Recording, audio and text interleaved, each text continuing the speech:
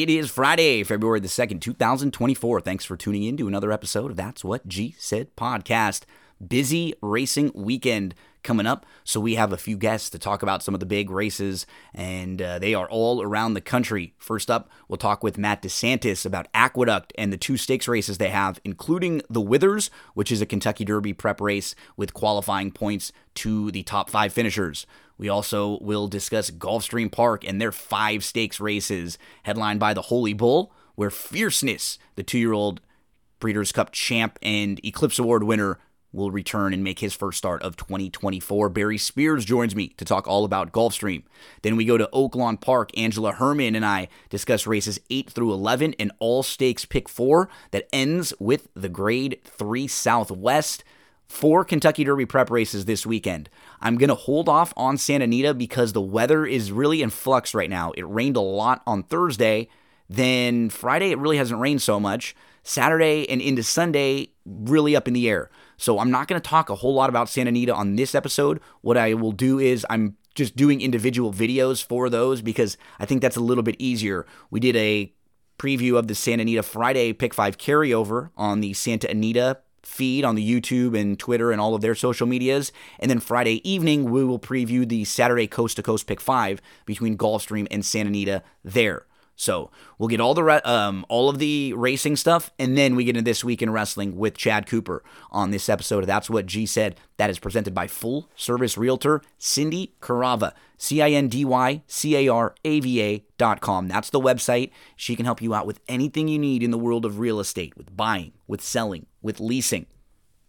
CindyCarava.com. It's also a really big time in the world of horse racing for you tournament players. Those of you who like to play in the big contests, there is an NHC Super Qualifier on Saturday. It's a $1,500 entry fee, and if you win that, you get an NHC seat for this year, 2024, or 2025 for every 15 entries. So you can pick whichever you would like, and the NHC Super Qualifier will consist of races from Gulfstream and from Santa Anita. You can play that through ExpressBet, expressbet.com. You'll notice if you're following me on social media, I've been posting some videos recently of all sorts of different contests, and right now the focus is for the NHC Super Qualifier on Saturday. Let's dive on in to all of the great stuff we have for this episode. First, we'll start out with Matt DeSantis. Good buddy Matt joins me to talk about Aqueduct. We discuss races 8 and 9, the Toboggan and the Withers. Then we move from Aqueduct to Gulfstream Park with Barry Spears. Following that, we head over to Oaklawn Park with Angela Herman, and we'll finish up with This Week in Wrestling with Chad Cooper. Kick back and enjoy.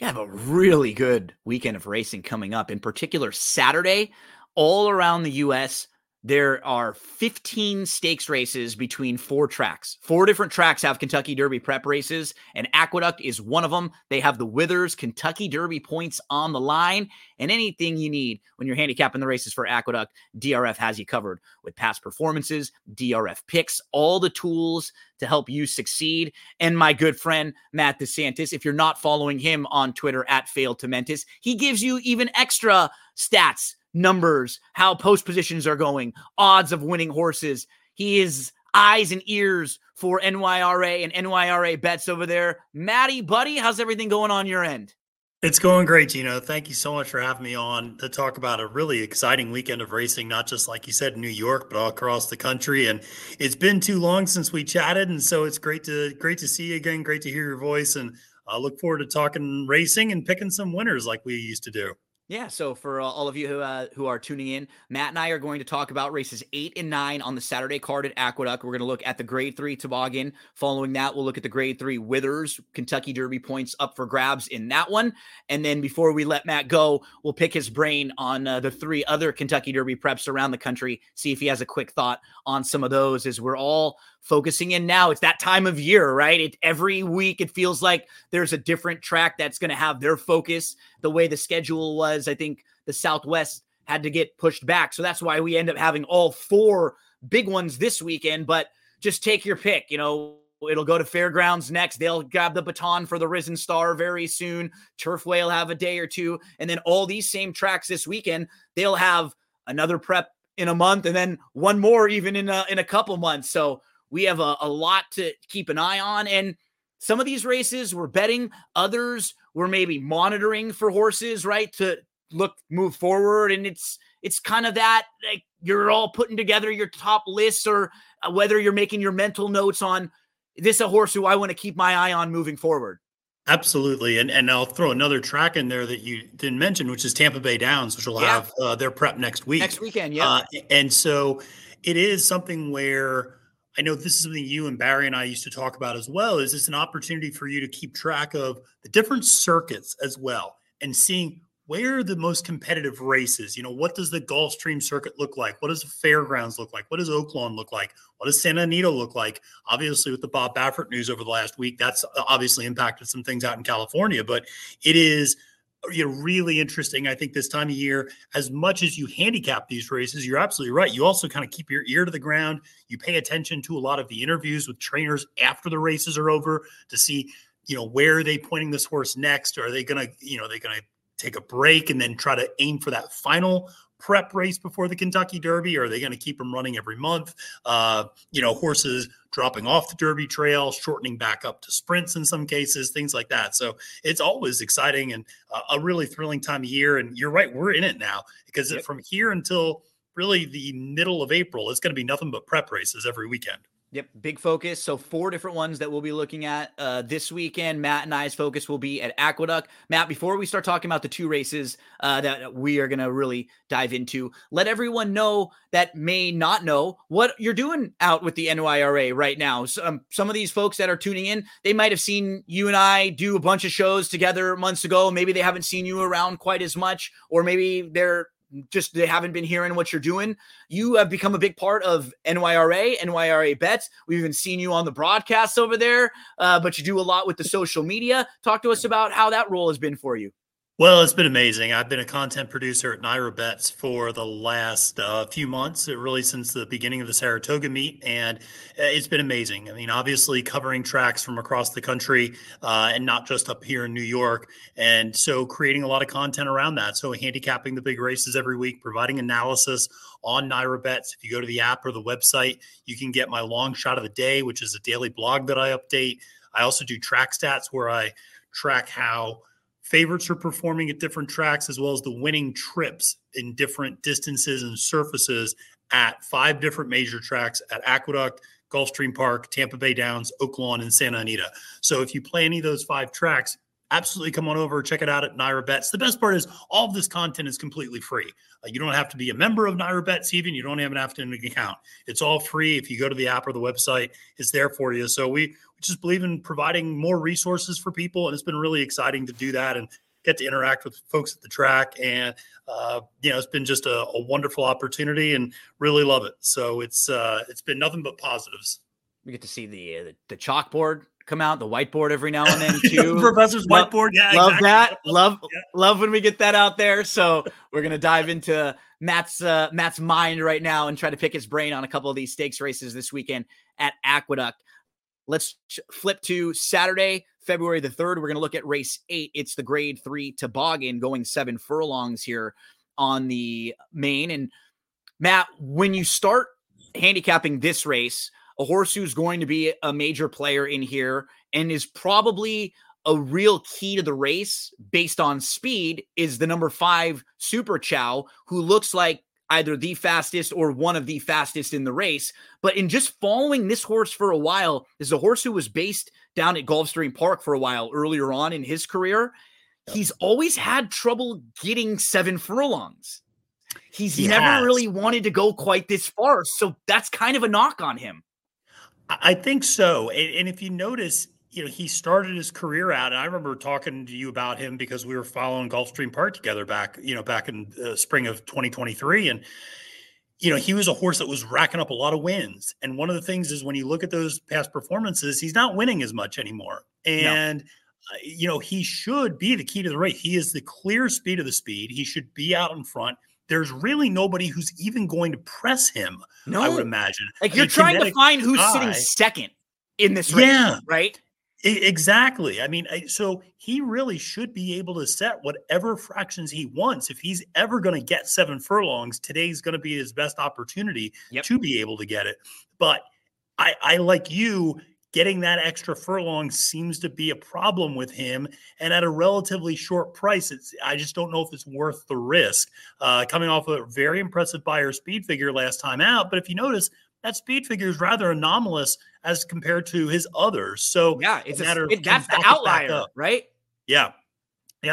Very high Beyer, 96. His average is somewhere in the mid to low 80s usually. So, does he bounce a little bit off of that last effort, which was not even a win? And I'm also curious. It seems like maybe he's lost a little bit off his fastball. Maybe he's not quite as fast out of the gate as he used to be. And so I think that's really hindering his chances in this particular spot. Yeah, I agree with you. And we started to talk a little bit about Kinetic Sky, who's 8-5 on the morning line. And he is in this spot. It's a good spot for him with his recent races. He's turning back a little bit. He's been very sharp. I mean, you look at his last 6 or 7 races, there's really only one clunker in that mix. He's faced some nice company. Heck, even the horse he just lost to last time out, Crouppy, came back and ran really well in the Pegasus last week, finishing 3rd at 34-1. Yep.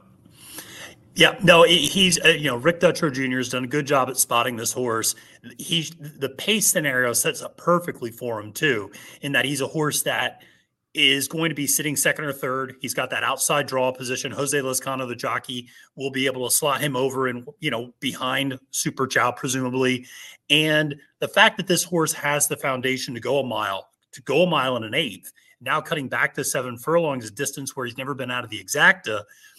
At 8-5, listen, we never like to eat chalk, but this is a very formidable favorite, I think, in this particular race. A very tough one to get by, I think. Especially of the two short prices, if they're going to be anything close to comparable, I just much prefer Kinetic Sky. Even little things that you're talking about with the speed figures, right? Just compare the two of them. This horse has just been living a lot more in the 90s. That's where Kinetic Sky sits.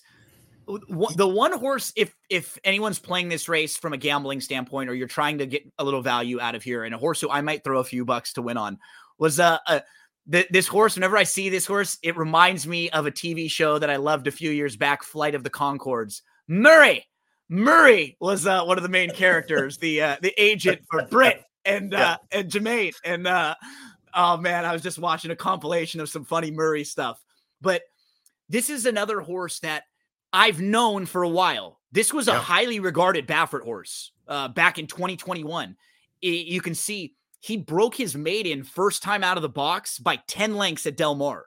And that was so impressive. He was favored in the Grade 1 Del Mar Futurity in his second start. And he just didn't fire that day. He was off for a while. He had a physical issue. So he was off from September of 2021 to July of 2022. Shows back up. Actually ran pretty well in his return to the races, finishing 2nd behind a horse named Kid Corleone. He earned a nice speed figure that day. But you could see following that, he's off again for another, 7-8 months from the whole second half of 2022 and the first couple months of 2023. He races, he's off again. He was having just physical issues. He just couldn't get to the races. So he leaves the Baffert barn. He comes to the Brittany Russell barn. They get him out to Pimlico, and they start him in an allowance race, but against softer company than what he would have been facing out in Southern California.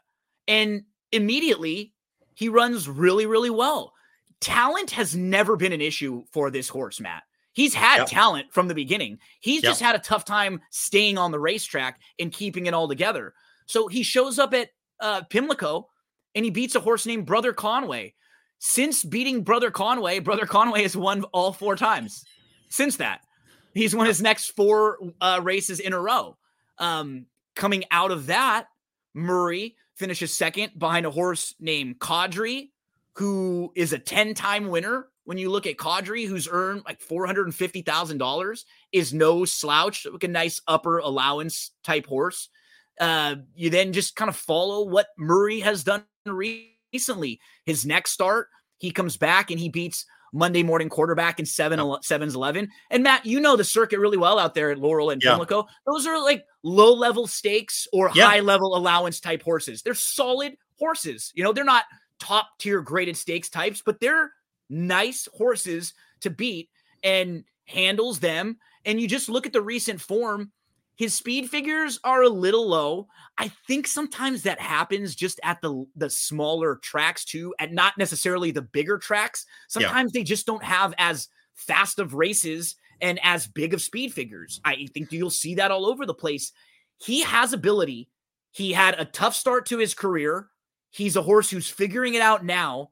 He would be a horse, if I'm playing this race, that I would play, that has upside, that I like the fact that Brittany Russell says, yeah, let's go take a shot against this type of a graded stakes group. This is the type of shot you need to take, right? Yeah, I completely agree. And it's funny, I just actually finished my analysis of the toboggan for Naira Bets, which people can go online and read. And there's a reason you and I like talking horses, because a lot of times we see things eye to eye. And Murray was the choice. I said, listen, if you want to try to get beyond the top two, this is the most logical horse to go to, I think. And part of it is because of the trip that he's going to sit. He's got good tactical speed. And here's a little stat to throw out to the listeners. Since the beginning of the fall meet at Aqueduct, only 12% of dirt sprint winners have come from more than 3 lengths off the pace at second call. In other words, you want to be on or near the lead. And that's exactly where Murray is going to be. He's going to be sitting that tracking trip. This is a horse that faded a little bit at a mile last time out. The cut back to 7 furlongs should hit him right between the eyes. Brittany Russell came up here last year and shocked everybody with Doppelganger, a former Bob Baffert horse, by winning the Carter Handicap. She can absolutely come up here with Murray, another former Baffert horse, and win this race and upset the apple cart a little bit. This is a horse, you know, if you're looking for, from a handicapping and betting perspective, if you can't get past Kinetic Sky or Super Chow, this is a horse, Murray, is going to be on all my exactas. Like, this is a horse that's going to be in my vertical tickets because at 8-1, you're getting a really good value.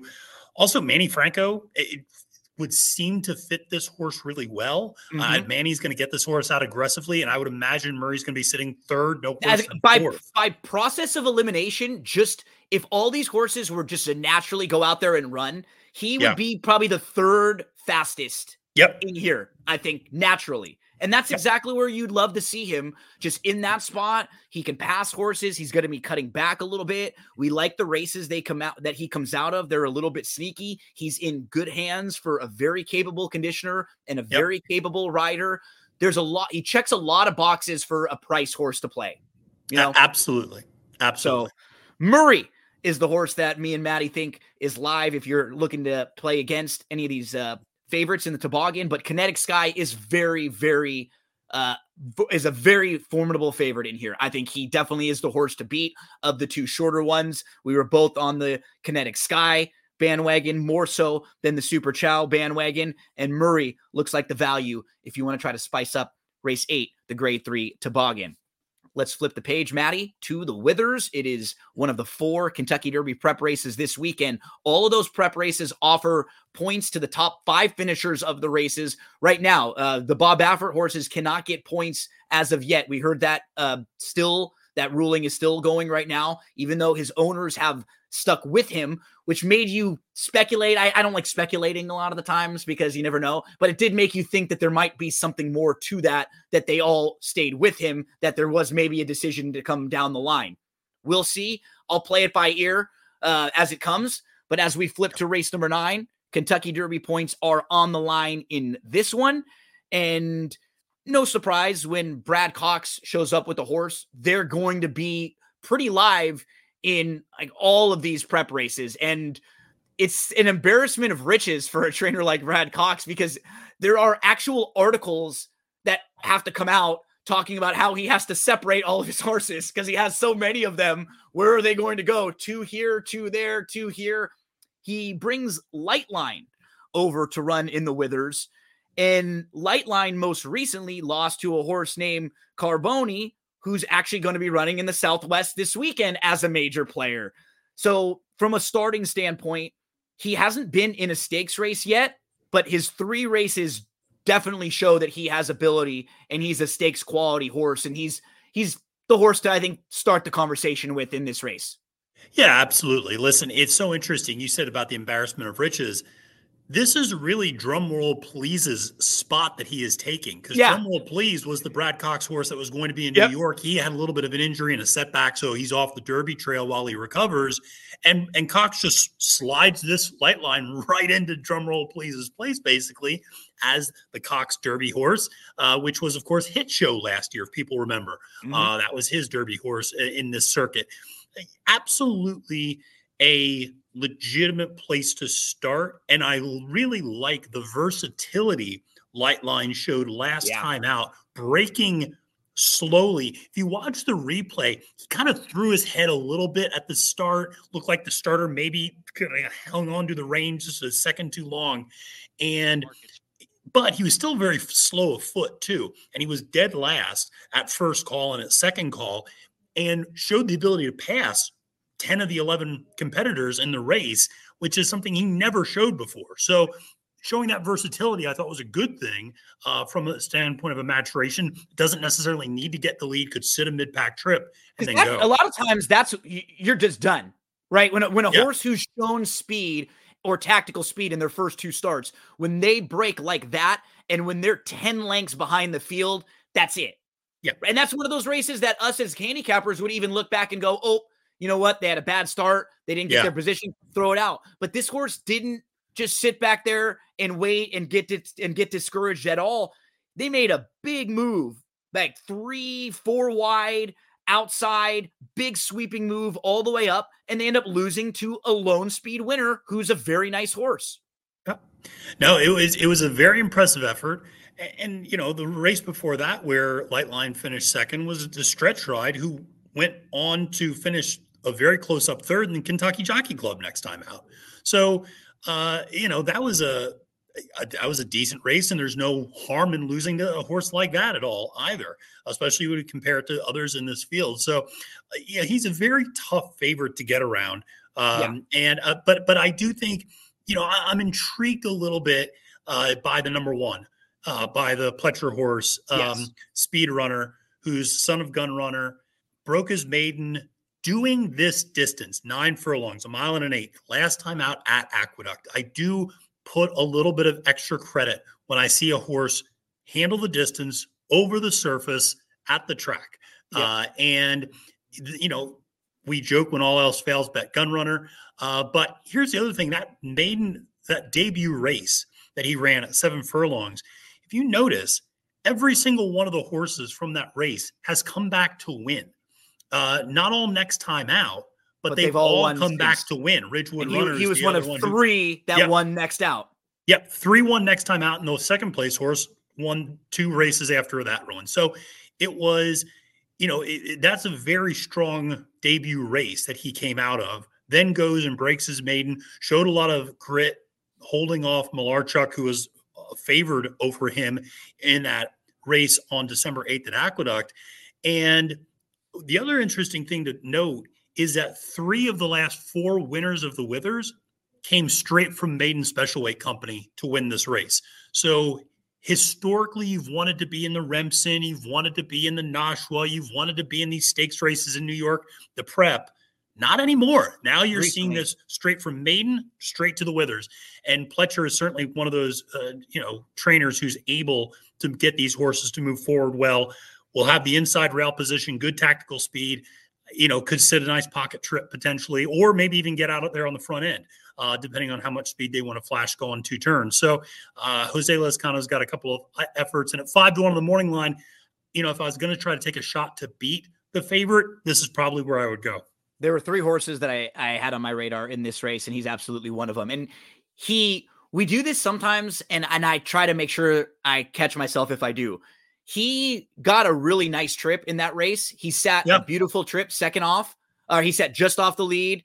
We don't want to always knock horses that can put themselves in that spot, right? Yep. If horses get a good trip and they're in a race and a couple others don't, and you want to maybe upgrade the ones that didn't, totally agree. Fine with that. But in this situation, Speedrunner was in put himself in a nice spot. He got a good trip, and he might just get a good trip again. And I think it's something my friend Sarah El Badwi and I talk about a lot, which is Sarah will always go, well, yeah, but he got the perfect trip. And I go, well, that horse always gets the perfect trip, which should tell you something about that horse.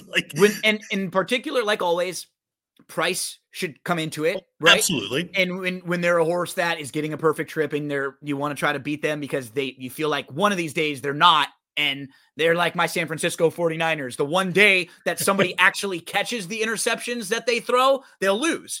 When that doesn't happen, they're going to win. So you bounce balls off the guy's helmet for a 50-yard pass, those are the kinds of things that happen. But for Speedrunner, I think one of his major attributes is that he's going to put himself in a really good spot. Yeah. There's one big price that I want to mention. Yeah, if anyone's throwing playing nice exactas tries, or if you're playing sort of late exotics and you want to use a big price in here, I think there are versions of this race where I could see Speedrunner forwardly placed in here.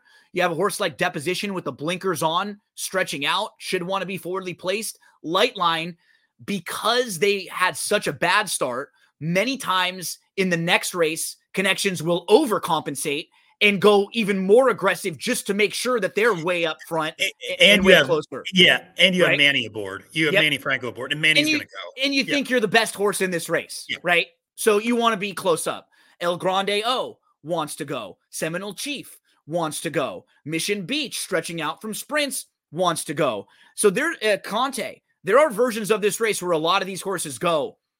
I think the 6 is going to run well in here. I don't know if the 6 is going to win this race. This is a lot to ask. But he debuted in a very strong race at Saratoga that has been talked about a lot. Valentine Candy was a horse who had his number upgraded after that maiden special weight win because he didn't get a very big speed figure, but the race came back extremely strong. You had horses like General Partner and Dancing Groom come out of it and run really, really well. So that debut race I thought was good. It was in a strong field. So I know he faced tough company that day. He comes back on December the 8th, and he had to stretch out from 6 furlongs all the way to a mile and an eighth.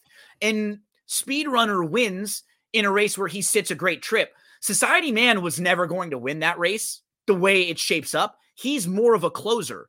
But how I plotted out just a minute ago, if there's a version of this race where all of those horses I mentioned are going and trying to get positioning, he's one of the real true closers in here who he kind of loomed up into the race and he got to about 2 lengths out of it. And it was so funny, Matt. You could just see the fitness hit him. Yeah. That he was like looming up and it was about at the mile point and it was like, oh, I'm tired. I have not run in months. This is a mile and an eighth. That's a lot to ask. Now I'm done. But there may be a quicker pace in here. And if there is, he could be one of the horses that's at least passing some others and picking up pieces at a huge price.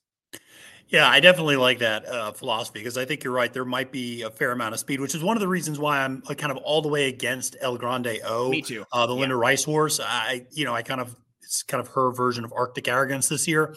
And this is a horse that, is very well seasoned, and always turns in a very honest effort. But at going 2 turns, I don't think is what this horse wants to do. And I don't think, certainly with the amount of potential pace signed on, and it's not so much that it's all the pace because, different scenarios could play out different ways. But it's, to your point, there's going to be a few horses tracking and just kind of pressing a little bit and making it just a little uncomfortable. And it's not going to be El Grande O up on the front end. Just being able to, it's not going to be like the previous race where Super Chow is setting his own fractions. El Grande O is going to be getting pressed the whole way around.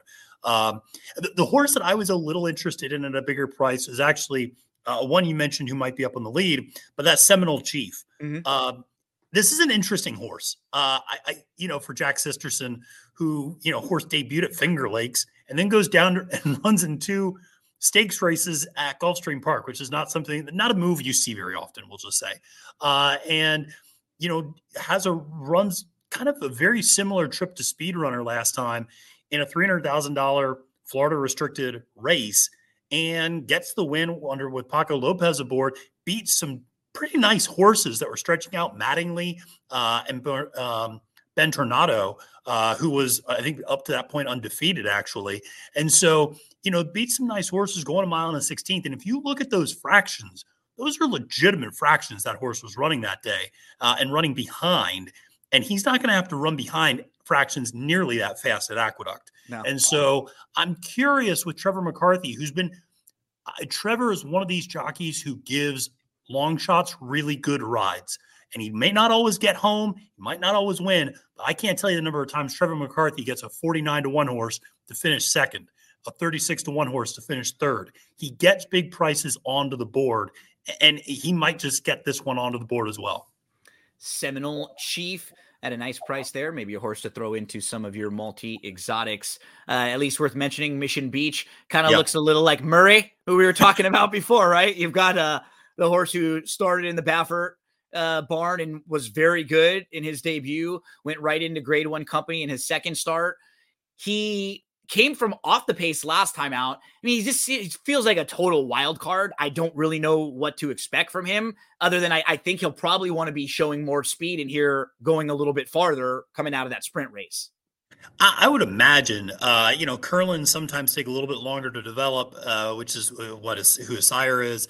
But they also are great at distance. And so you'd assume that he could get the distance.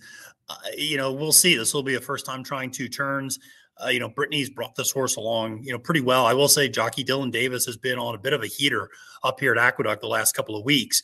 He's been riding really, really well and being a lot more aggressive too, which is when Dylan's at his best.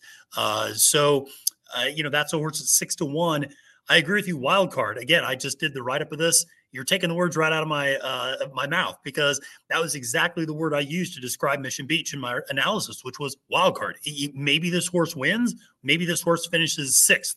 I could see either of those things happening, and neither would surprise me. So, it'll be interesting to see where the board goes with this type of horse. That's the key, right? Because these are the types of horses that are generally overbet.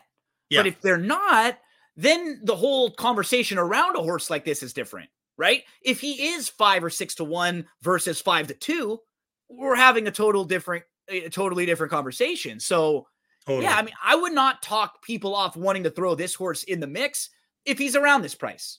Yep. I think that's fair to use.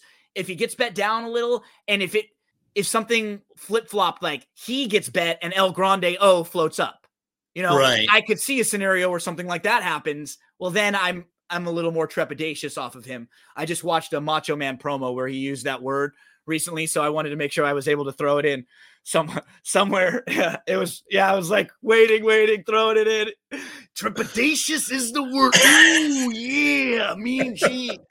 That's got to be the word he knew. Yeah, it was great. It was that. It was that and the word of the day toilet paper I've got going on, so I'm just trying to get these in the best that we can. Maddie, before we let you go, I want to get some quick hits on the other 3 prep races that are around the country. 2 of the best 3-year-olds right now in training are going to be running this weekend. 2 of the horses that have been the most accomplished. First, we'll see Fierceness out at Gulfstream Park. He's in the Holy Bull. He earned a monster Beyer speed figure when he won the Breeders' Cup Juvenile. He's your 2-year-old champ. He does look like a big standout, at least on paper there. Any thoughts overall about that race with him? Yeah, he looks really tough to get by. And what's interesting is the one horse I kind of liked to potentially upset, or at least to finish on the board at a big price, was the horse No More Time for Jose D'Angelo. And they're going to reroute. Yep, they're moving another route, and they're going to the same F. Davis next week at Tampa instead. So Fierceness looks very tough. He just has such good speed.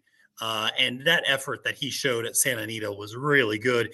And Pletcher has been, he's had 7 works, I want to say, since then. So he's coming in at pretty close to 100%. This is not a give him a couple of works and see how he is off the bench. I mean, this is a horse that's pretty well geared up for this spot. So he's going to be tough.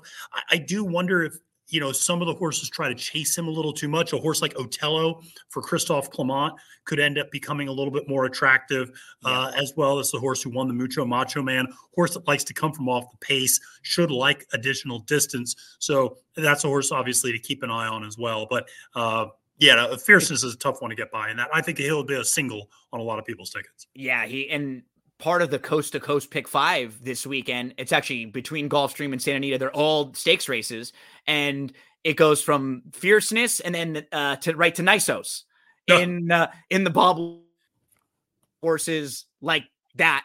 Anytime that we can, I just don't really love a lot of the other horses in the race around Nisos, trying to find who I want to line up with him and beat. And so that's what's hard. He and even maybe a little more than Fierceness, Nisos is pretty tactical and handy. He's been right on the lead. He has no problem sitting a couple lengths off and pressing the button and going. He's going to be another really, really tough one to get by. He is. He's a really, really, really nice horse.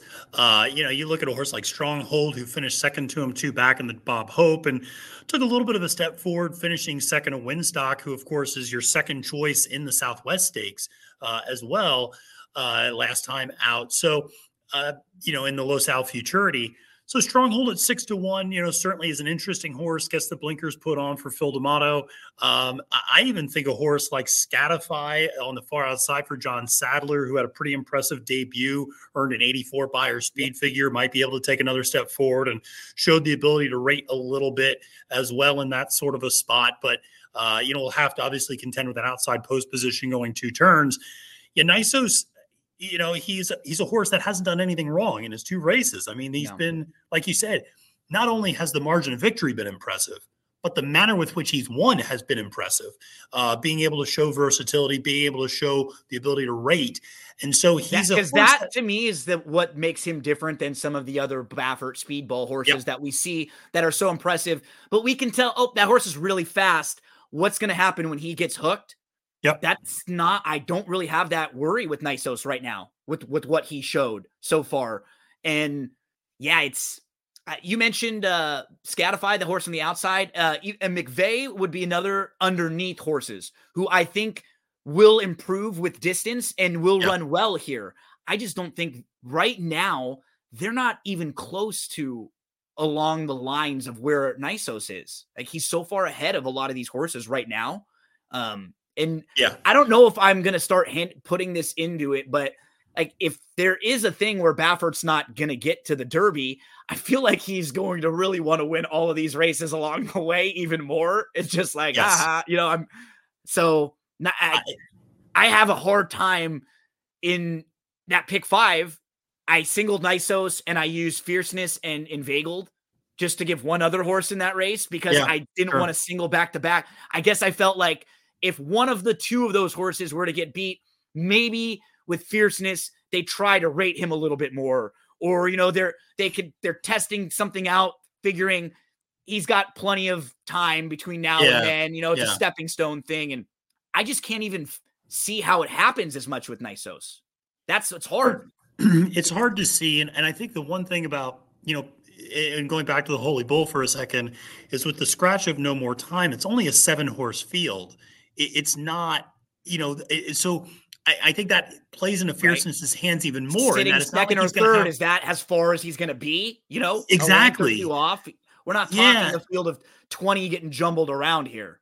Right. I mean, it's not as if he's running at Oaklawn where there's 11 or 12 and you go, okay, if he stumbles just a little bit at the start, maybe he finds himself 7th or 8th, then, geez, now what happens? Well, it's Gulfstream, 7-horse field. Even if he stumbles, he's going to be sitting 3rd, like you said, by a length or 2, and has the class over so many of these other horses. And Nisos just, I don't know if we've seen the best yet from this horse. I mean, he looks like the real deal with so many of these other horses stretching out or just proving not to be quite as good as him in previous matchups. It's hard to really kind of pinpoint a horse and go, oh, he's going to take a 10-point jump forward in this particular race. Completely agree with you. And it sounds like we would both agree that the most intriguing of the prep races from a gambling standpoint is the Southwest, where you can make many cases there. I thought that was a really challenging betting race. It looks like the pace should be honest and fair. So I think if you want to make cases for different horses in there, and yeah, all of those horses, or most of them in the field, seem like they're all evenly matched. At the time right now, they're all in pretty close to the same levels with each other, same spaces. You look at where Fierceness is compared to the rest of that field, or where like Nisos is compared to the rest of that field, they don't seem like they're in the same vicinity. Even in Aqueduct, we can even make a case. Lightline has something to prove. He's not nearly as accomplished as some of those others. So you can poke some holes in him. And then this race is the total opposite. This race is just pick your pony, because I think you can really find 4 or 5 different horses that you can build a really nice case for. I think he can, and I'll just make a case for one very quickly, and it's mainly based upon the pace scenario, which is, I think, going to be pretty strong, because you have Maycox Bay, who wired the field last time out on the inside rail, who's probably going to want to get away forward.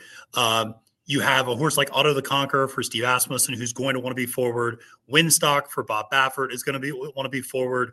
Carboni, who you mentioned as well, has done nothing but wire fields to this point. He's going to want to be forward.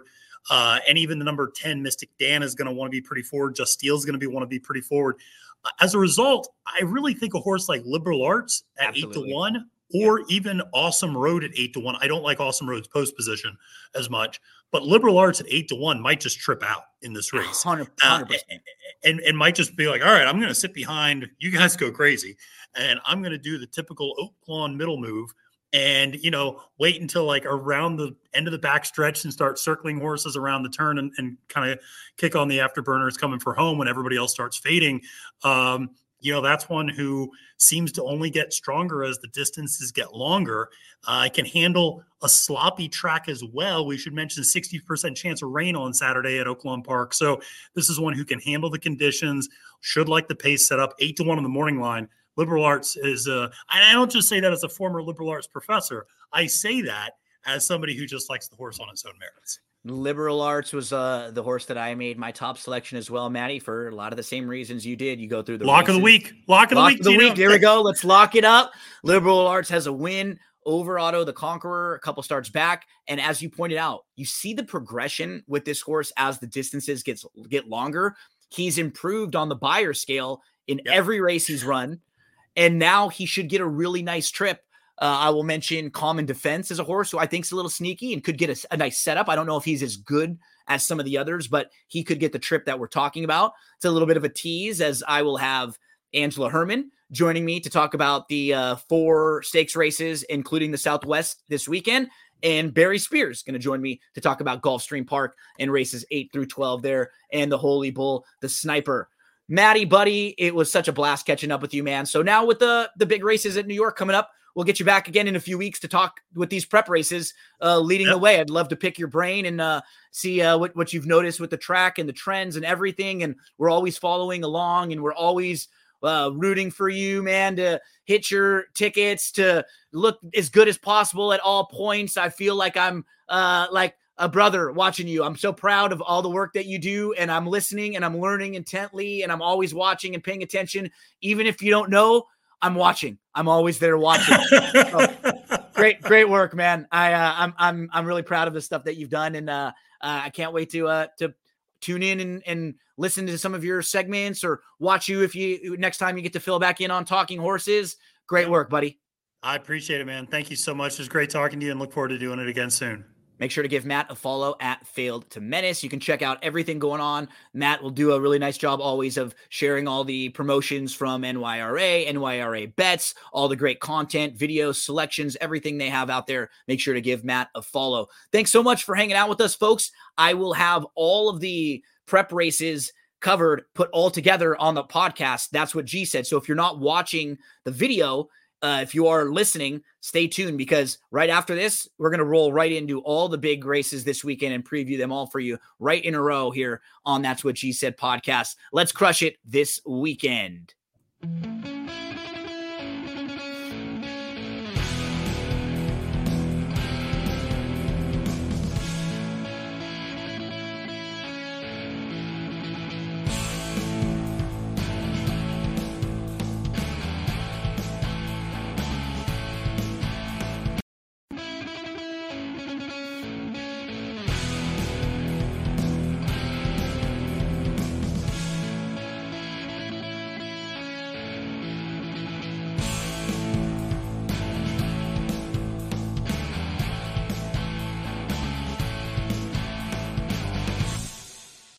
The champ is back. We're going to talk about Gulfstream Park's championship meet and Holy Bull Day on Saturday, February the 3rd. We're going to see the return of the 2-year-old champion, Fierceness, who will be your heavy favorite in race number 12 on Saturday. That's going to be the Holy Bull.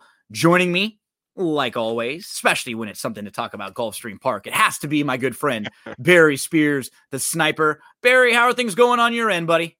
Hanging in there as good as can be, and I'm ready for the stakes action on Saturday at Gulfstream. It looks like some really good races, the stake races. The latter half of the card looks really, really good, and I can't wait.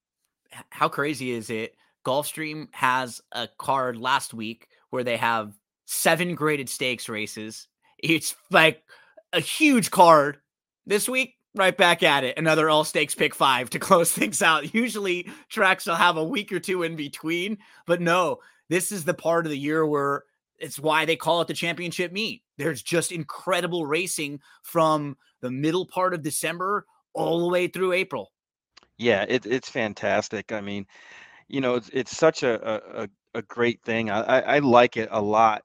Some people have kind of been down on it in the years only because we haven't had the star power, but man, these races are always competitive. There's always some lucrative races going on, and big field too. Yeah. It's always fun, and even when people try to predict that it's going to be a down year or whatever, it comes back just as strong. So it's always a fun time.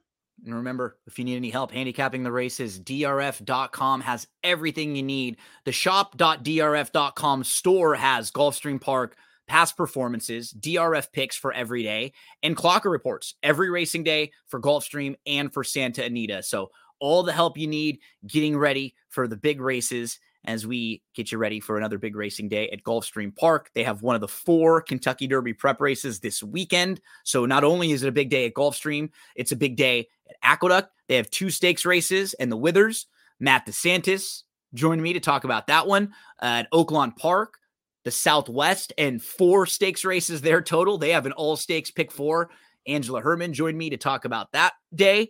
And then at Santa Anita, they have the Bob Lewis, and they have 4 stakes races there also. But I'm going to just talk about that one myself because I think the weather is going to be off and some of those grass races might not stay on. So I figured I'll just talk about those ones in case we have some audibles.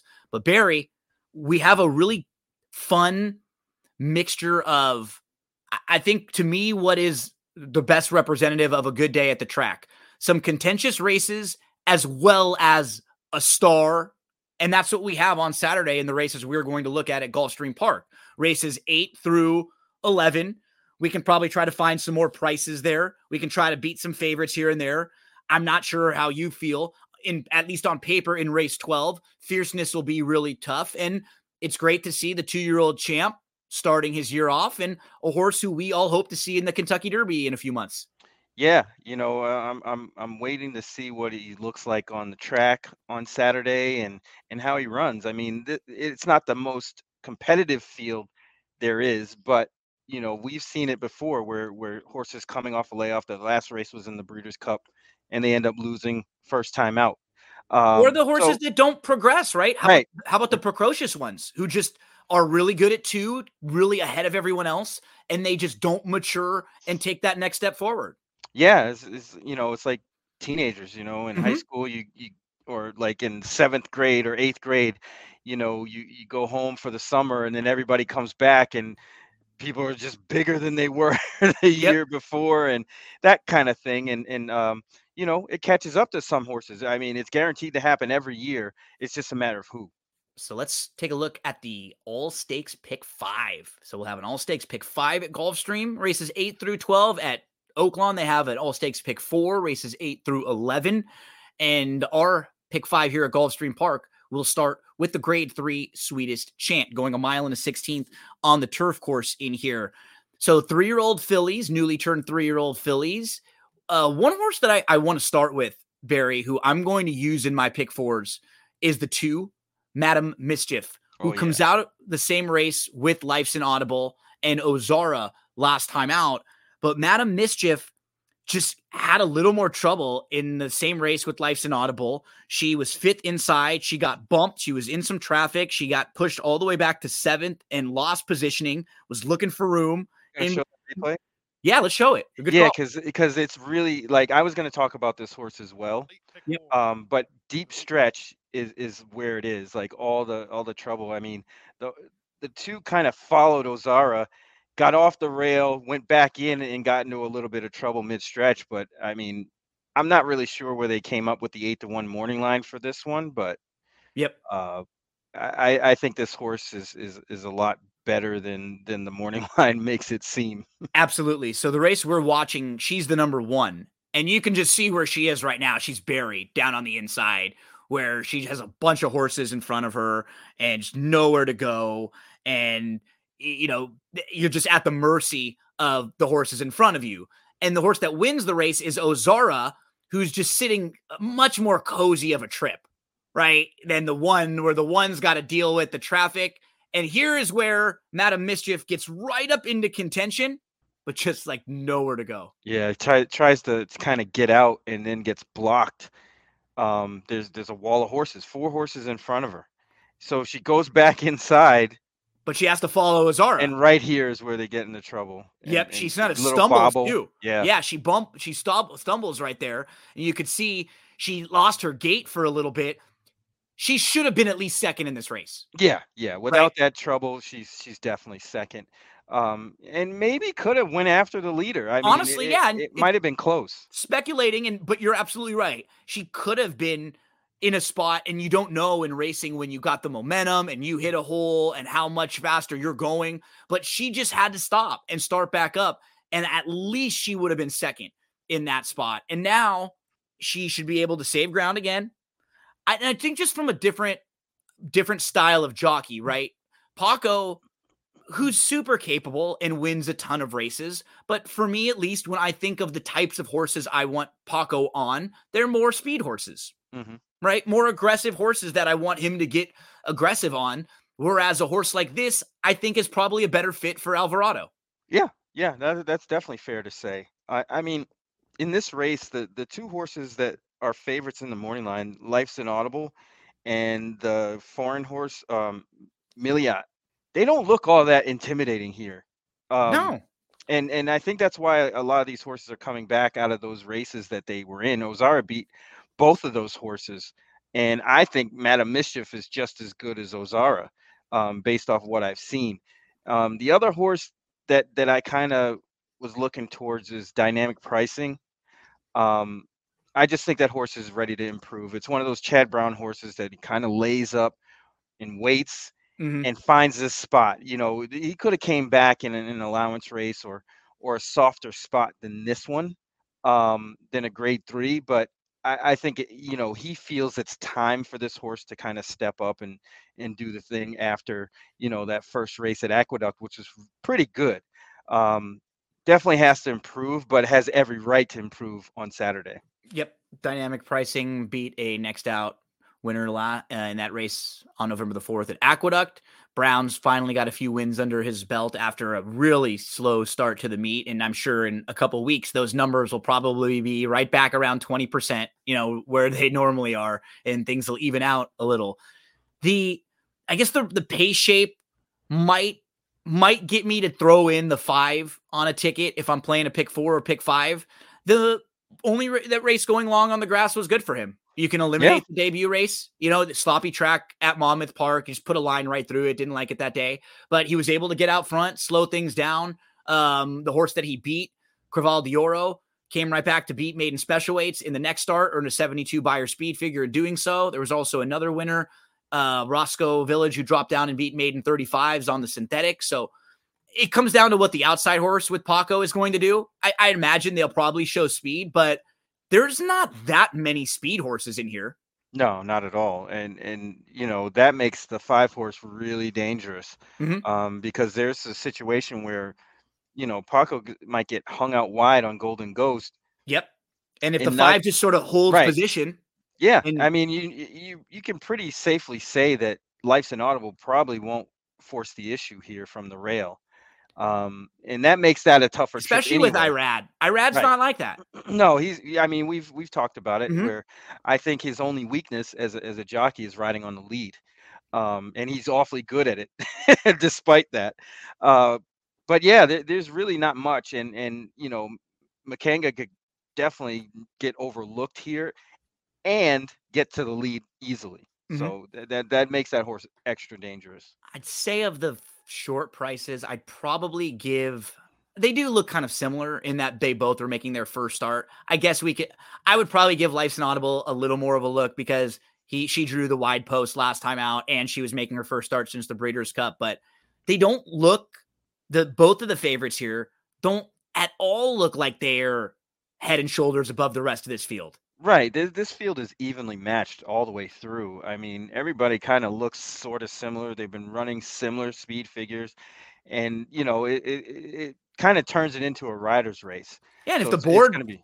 if the board isn't telling us what we think we see, we're gonna look for those horses that are inflated, that are Yeah. bigger prices than we think that they might be, because it just shouldn't be 5-2 and 2-1 and then Everybody else. everybody Just like, else. yeah. No, it should be a little more evenly matched than that. So we both wanted to point out Madam Mischief as a must-use horse in your exotics here, coming off a better than looks effort on that January 6th race. There's race number 8, the grade 3 Sweetest Chant. Let's move to the Swale. 7 furlongs for 3-year-olds. It is ungraded, but it's a $125,000 stakes race. We do know that the 1, Ben Tornado, is out. I believe they're going to go to the Saudi Cup with this one, who got the invitation. So scratch of a major player that will take out some rail speed in here. Also, still a fun race to dive into. Colorado Cruiser comes out of a race from Santa Anita where he beat Urban Legend, who's a highly regarded Baffert horse. He lost to Nisos and Coach Prime, who are other Baffert horses who are both going to be running in the Bob Lewis this week. You have Bilal, whose maiden win was pretty good. Then they tried Stakes Company a few times after that.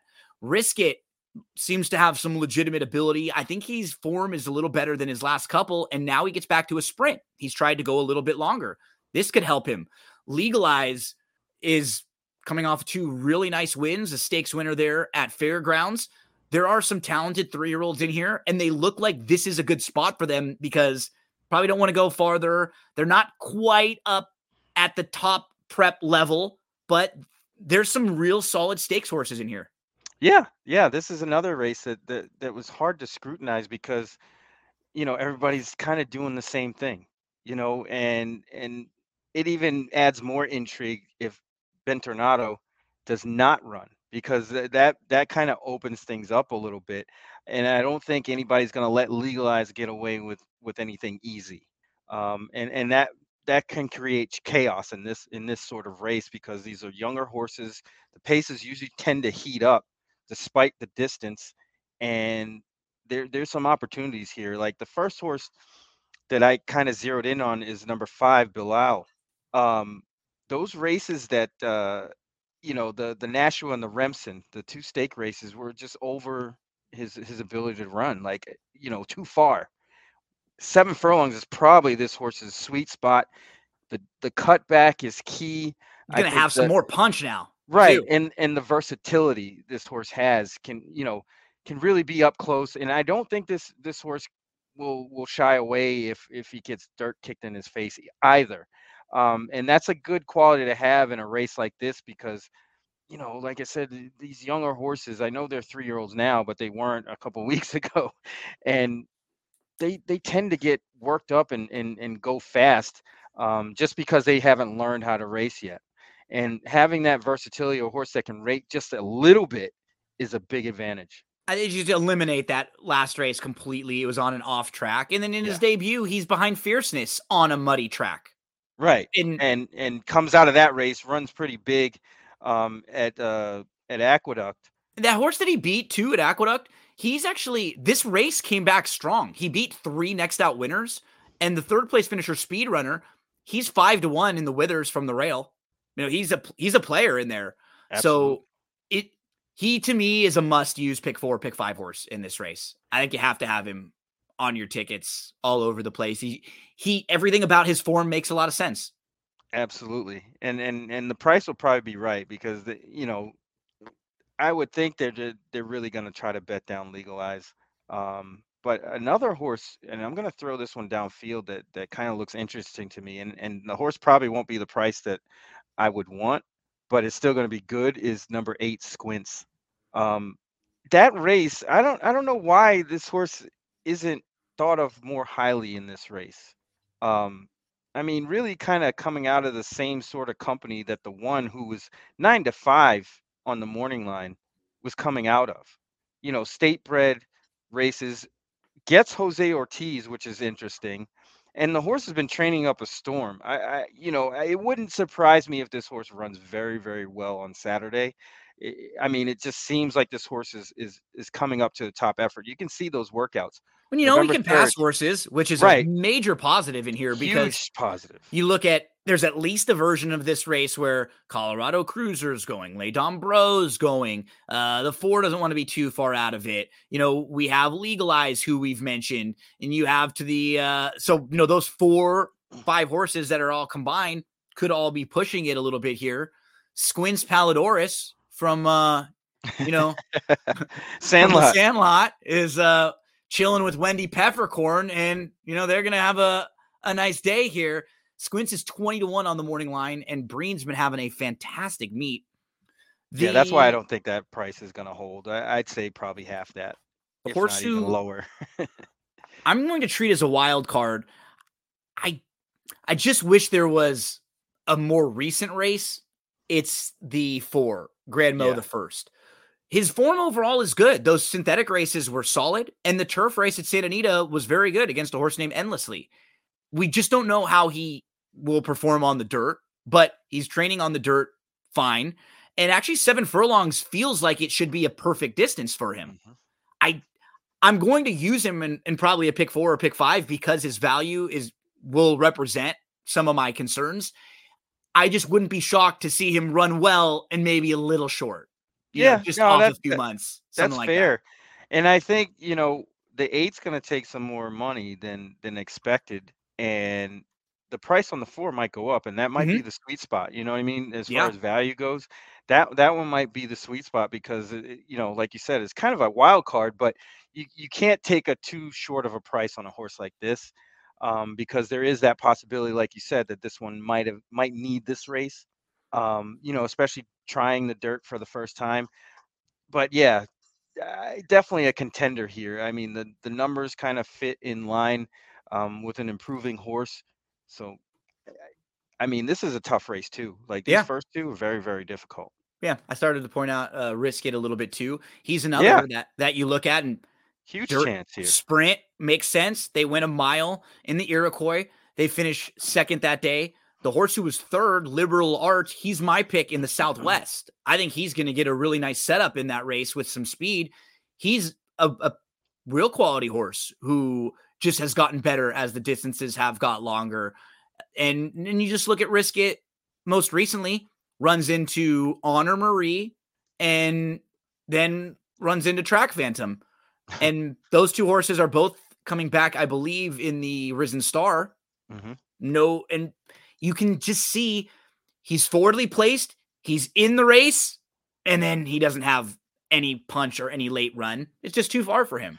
Now you get the big cutback to 7 furlongs, 3rd start of the form cycle. He's in the mix here. I think this I'm with you too. Go ahead. I was going to say, he kind of runs like a turf horse on the dirt. He does. If you see turf horses run on the dirt, a lot of them do have a little bit of that explosive kick, but then it fizzles out really fast, like a cruising speed almost. Yes. Yep. They'll loom up and then kind of flatten out, and that's what this horse was doing. Even back in September, that's really how that horse kind of lost. He loomed up really good, and if you didn't know any better, you thought this horse was going to run down West Saratoga. Mm-hmm. But runs a lot like a turf horse on the dirt. So that one kind of is a lower level contender, but has every right to win. I mean, the horse, they bought him for $500,000. The horse runs well, so we'll see. The cutback might be the difference. There's a look at the Swale. This one's going to go as race number 9 on Saturday at Gulfstream Park. Let's move to the Forward Gal, race number 10, grade 3 event for 3-year-old fillies. This one, Barry, we don't necessarily have any of the major 3-year-old fillies so far, horses coming out of the top juvenile runners. Scalable was in the juvenile though, and she dropped out of the Breeders' Cup, and she crushed here at Gulfstream, breaking her maiden, sitting off the pace nicely. And it's not as if her prior races were that bad. No, they're competitive and not running, outstanding numbers. It's just another one. But she, and I don't really have any knocks on her, but I just think that it's a competitive race. Yes. I don't think she should be 9 to 5 and the 2, 4, 5, 7 should be that much difference than she is. I think all of them are in sort of a similar quality, and based on the way this race shapes up, I think any of those horses could win. Yeah, absolutely. I mean, I think this is another evenly matched race where it kind of ends up being a rider's race. Mm-hmm. Harper Rose should take some action too. Scalable's definitely going to get some play because of the connections. Nikitas might take a little bit of action for, obviously the top rider IRAD is there, and they'll attract attention. So, I think that everybody's going to be close to the same price. Kissed by an Angel is probably going to come down a bit off of that 12 to 1. And then, everybody else, it seems like they're all going to be around the same price. And this is what you love as a bettor, because you can find a horse that probably is not a standout, but can outmatch these horses. And I think the 7, Whitwaters, I don't even know how to say that. Whitwaters Rand. That's what I was, and I kept. I wish somebody had a video of me doing this last night. What you're doing right now, it was like, someone would have asked me if I needed help with something. I'm trying to sound it out, and I'm Whitwater R's and right, because at first it's like Whitwater Sand. I know, but there's another R in there, and you're like, oh man, this Waters R Strand. Whitwaters Rand. And it's so funny when you do this, because what happens a lot of the time for me is I've started realizing this a lot more recently is I watch most replays I'm watching on volumes off. Right. I'm just not listening when I'm watching it. I'm going through so many, and I'll write down all of the notes of the race, what happened. And sometimes I won't even write down or hear the way that the horse was said. And then I come to sit down and do a show like this, and I'm like, oh crap, what was the name? And I'm saying, but this one, I was trying, and I listened to Robert. It just, I still can't. I still struggle with it, but yeah, that's a tough one. Good luck, Pete, on Saturday with this one, especially if the horse wins. But this horse is coming in the right direction. And one thing I noticed about this race is a lot of these horses are coming in off like regressions. You usually don't see that a lot. That's a good point. And it's hard to scrutinize. I mean, look at R. Harper Rose.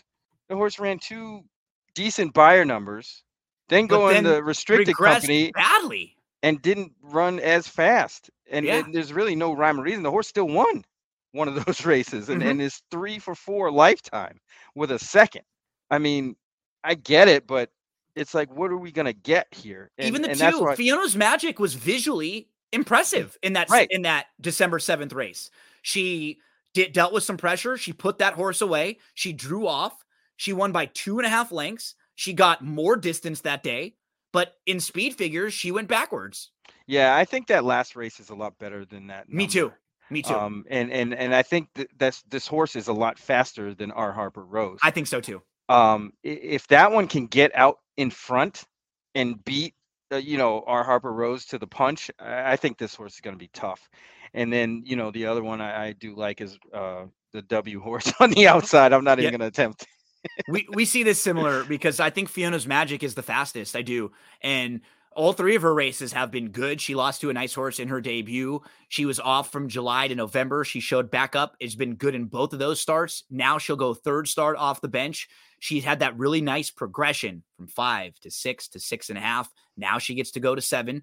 And our Harper Rose, she's faced Florida breds in her last couple. Even when she was in open company, she actually beat another Florida bred that day, Star of Saturn, who's a good one. But I think this is a little tough for her, and these horses might be a little faster, just a little more quality than her overall. I would not be shocked to see her run well in here, but I'm going to use a couple others. You pointed out the 2, the 8, absolutely, or the 2 and the 7 were both in the mix for me, and the 5, 257, Nikitas, who we've seen her progress. Same thing you said, though. Her races show progression when you watch them visually, but the speed figures, she didn't show any improvement at all in them. Yeah, this is so weird. It is. And then scalable, this isn't a reliable favorite. I mean, the race that horse comes out of didn't look all that impressive, and the field wasn't much. No, I mean, it was just basically a maiden breaker. The same horse that Nikitas beat. Right. And obviously isn't at this level. So this is an interesting race too. I mean, it wouldn't surprise me if pretty much any of them win except for the 3. And even that one isn't impossible. Yeah, the 2 back race isn't bad. I just think she does seem a little cut below overall the quality of some of these horses, but she's not in a bad spot from 7 furlongs on the dirt right here. She could fall into a nice trip here. Yeah, absolutely. It's a challenging race. It really is. Barry and I both like the Deuce, Fiona's Magic, quite a bit, and the 7 as must-use horses. We'll just say, and the 7 there. Whitwater's ran. Let's go to race number 11 next, my friend. We have the Kitten's Joy. This one is a 1.16 on the turf for 3-year-old boys. And noted to the outside is the horse who is your 8-5 favorite on the morning line. He hasn't done a whole lot wrong in his career, and he's honest. He kind of fits the same profile that you were saying of some of the last horses, though, right? If you look at his recent grass races, they're the Bourbon and then the Pulpit back. Yeah. They're not overwhelming to where he's a standout over the rest of this field. Yeah, and the 8-hole or the 9 spot might be a real big disadvantage. I mean, they can drop back to last, which probably will happen, but that's not always conducive. I mean, they're kind of lucky that this isn't a bigger field. But Takayo, kind of dominated last time in the Dania Beach, and really was never challenged. And that honestly, situation might happen again. There's not that much speed in here again. I know. Exactly. That situation might happen again. You're getting the guy that does this sort of thing, Luis Saez, on him. I mean, why not go to that again? Because the 2 Pletchers are going to take money. So based on how you're handicapping this race, that leads me to the horse that I like and I think is going to run really well in here. That's First World War, the 6. Now, his first 2 races were on the grass. His last 2 were on the dirt.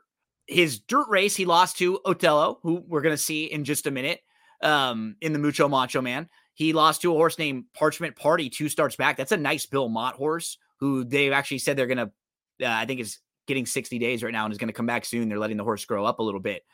The race that really intrigued me was the Bourbon, where he's actually favored in this race against Noted. And he's the 12 in here. He drew post 12 and just watch going into the turn how wide this horse has to be. And this is a horse who ends up only beating a length and a half in this race. I was really impressed. You can see right here, he tries. He looks over and he's going to try to get in. But what happens, like the 9 sort of comes back up in front and pushes him back out to the 4 path. He was trying not to get out there and he still had to get sort of out there. And he can't get in the whole race. All the way around, this is where the 12 has to sit. 4 deep on the grass. That's tough. He gets up to about the 3 position, but this is a kind of a race that you can win with this trip on the dirt, Barry. You almost never win with a trip like this on the grass. Yeah, It just doesn't work. It's tough. So you get hung out wide the whole way. Saving ground is the key on the turf, and giving yourself outs. But you see in the stretch here, this horse is right there. He's right trying. there. He's in between, and he's still trying. But that wide trip is just catching up with him right now. Like if you said to somebody, the post position really hurt my horse, this should be the race you should show. Yeah. Because it's very clear that being on the outside cost this horse a win. Or he didn't have any other options. Finish. Right. Yeah. He had no choice but to be sitting out there. You don't want to run all the way up to the lead and go so fast that you burn yourself out, but you don't want to be wide and take all the way back. He was just forced to sit in that spot. I thought he ran really well. I wouldn't be shocked if they try to get aggressive with him here. Yeah, either. I hope they do, because the horse I like probably is not going to be on the lead, and that's Edgartown. Nice. With Oisin Murphy. This horse fits that description of a horse that's on the improve that I always talk about. You see that the horse ran on November 4th in a maiden, wins at Churchill on the turf. Laid off, comes back January 6th, runs an improved buyer number. Usually that means there's another jump up in improvement in this horse's speed. And I think this horse is going to sit a pretty good trip behind Takayo. And we're talking about how there isn't that much speed in this race. The 2 horses that I thought could benefit most were the 2 Edgartown and the 6 First World War, just from, can they be sitting in the top 3? Yeah, I think so. I mean, Noda is not going to be around. Like I despite the pace, I still think that horse is probably going to be last for most of this race, and you're going to see this horse running like a freight train in the stretch. But Agate Road isn't quick early. No, not at all. So being 4-wheelie place is definitely a positive here. But again, this is another race that doesn't look as simple as the favorite. Not at all. I mean, there's some knocks there with running style and the pace, and the race shape doesn't quite favor either of the Pletcher horses here. Let's look at the Grade 3 Kitten's Joy, race 11 on Saturday at Gulfstream Park. We turn the page to race number 12. It's the Grade 3 Holy Bull. And Barry, we have Fierceness, 3-5 on the morning line. And on paper, he really does tower over this field.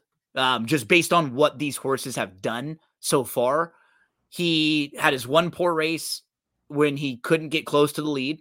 But as we've mentioned, he has such a small body of work that it's still so hard to say a horse like this can't be beat. You can't, it's hard on paper to get there for me with some of the horses in this race. Yeah. There was one horse that I like. And No More Time, I thought might have been intriguing. He's not going to run in this race. It looks like No More Time is going to run, I believe, next week in the Sam F. Davis, I think, at Tampa. The horse who is on my radar a little bit is the 2. Yes. Inveigled. So if we're playing him before the Mucho Macho Man, he has excellent improving form. Like big win, beating the neck at Laurel. Then he shows us he can sit off the pace a little bit at Gulfstream. That December 9th race was a really nice win. Tough. Yeah. It was a good effort. And then here comes the Mucho Macho Man.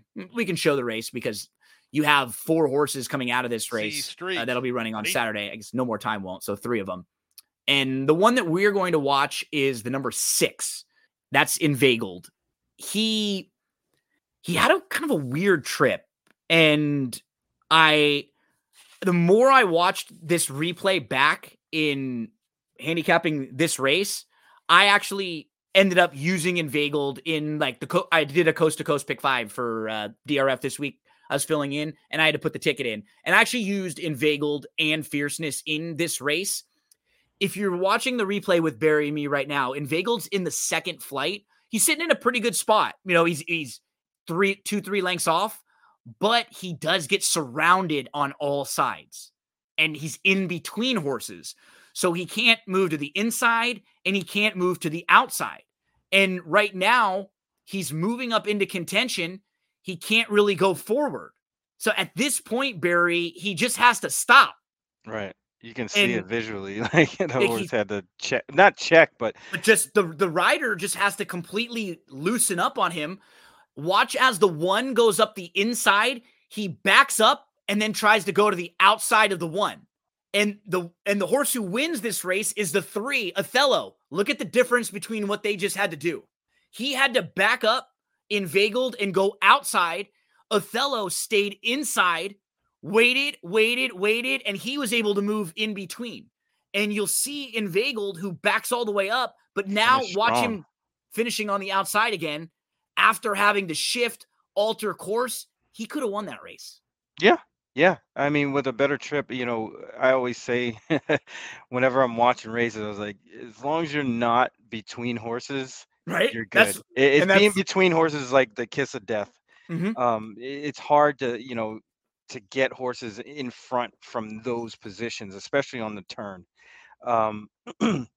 That being said, I really think that Fierceness is a standout here. It's going to be tough to beat that horse. I mean, his 2 races, you throw out the Aqueduct race, just blow any of these horses away. I thought Domestic Product might be one to go back to, getting the blinkers off, and Inveigled was the other horse that I thought could have a chance also. And those are the exact 2 that I had on my radar if you were going to use other horses in here. I'm a little bit worried with Domestic Product because I don't know how quick he is early. That's okay, because you know that surface at Aqueduct is super deep. Tiring. Yeah. Yeah, and you should be fit enough. Yeah, I mean the Aqueduct off angle, we'll get a good look at it in this race if Domestic Product runs well. Fierceness, no doubt the horse to beat. And we say this as you and I liked Fierceness in the Breeders' Cup. Oh yeah. We played him. I mean, I scored pretty big on that horse because the other one I liked, the Wine Steward, scratched. We both were on the Wine Steward too. Same exact thing. And it was, for me in that particular race, it was almost process of elimination too. I didn't love a lot of the other horses in the race at the time, and Fierceness. Everybody the fastest race. That's how I figured him. Yeah, he was the fastest race, and everybody just completely jumped off of him off the one sloppy track bad race. Yep, and I was like, he can come back and win this. You know, I said it. I think we did the preview with you, and I said the same thing. You know, I think this horse is a lot better than that one race on the slop. And sure enough, I mean, if ever you wanted a 16-1 shot to win, that's how you do it. And I was even a little surprised at how he sat nicely in the Breeders' Cup. I would have thought, yeah, he can win, but it'll probably be really quick, and he runs away with it. He sat patiently, didn't get caught up in a battle, waited, and made a move to the lead and just opened up. Took off. Yeah, he probably could have won by more than that. Absolutely. That margin, because Irad kind of eased up on him. I mean, Johnny V. Yep. Yeah, man, it's going to be hard. I would say 3 to 5 is probably what that horse is going to go off, if not lower, unfortunately. He's just really tough to beat in here. He really is. This race, the Nisos race too at Santa Anita, I had a really hard time trying to get past those particular horses. And you know what we do here on the No Chalk Zone. That's the goal. But Fierceness, he's going to be very, very tough at 3 to 5 this week in the Holy Bull on Saturday. Barry, my friend, we have 15 stakes races between the 4 tracks that have prep races this weekend. It's not Pegasus World Cup anymore, but it is Gulfport Park Championship meet. Pegasus was last week. PPs, DRF picks, clocker reports, every racing day, shop.drf.com. Before we get out of here, Barry, talk to us a little bit about Going in Circles, Big Monday. You guys were talking a lot about social media recently, and you know, there were some influencers out at the Pegasus, and could horse racing find a way to have some of these influencers hit the horse racing public for more than just the big day? Or is there some way we can, you know, use people who have a great following and that enjoy the racetrack and promote the races? It was a really good conversation, and you had Mike on, right? Mike Manansky, the Mutt man. That's what we call him, the Mutt. Yeah, he was on, and the thing about the influencers is there there's really no downside to it, because you're getting eyes that you normally would not get on the sport,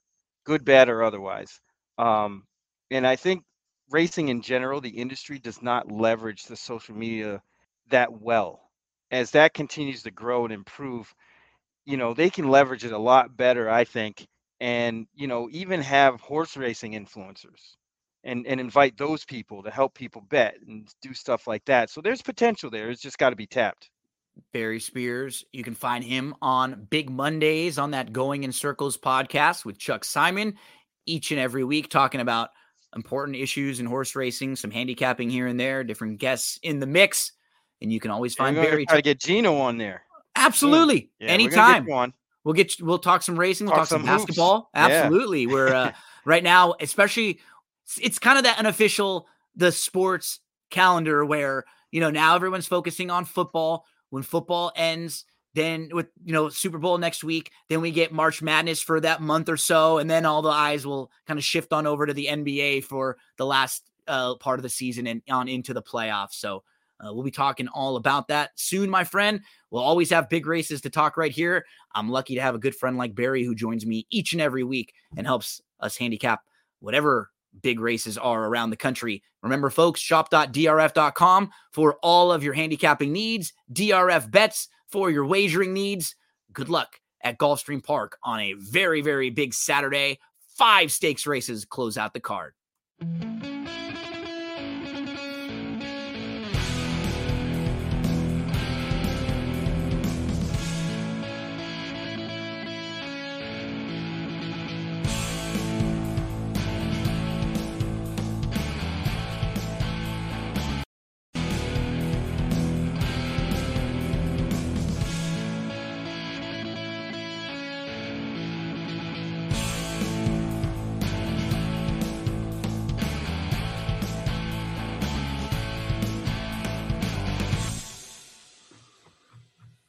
Oh, here at startup. I am pumped up this weekend. Angela Herman is here with me to talk some Southwest 4 stakes races at Oaklawn Park. Angela, there are 4 prep races all across the country. It is a huge weekend when we're talking about 3-year-olds. I'm so excited to be talking races with one of my favorite people to talk races with, someone that I can handicap races and literally talk hours and hours and hours trying to beat favorites. So how we're going to do it.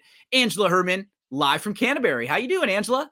Greetings. Yes, I am in the Canterbury studio, not at Oaklawn, not at Gulfstream, where those preps are this weekend, but we will talk all about them and try to make as much money as we can wherever you are in watching these preps on the way to the Kentucky Derby.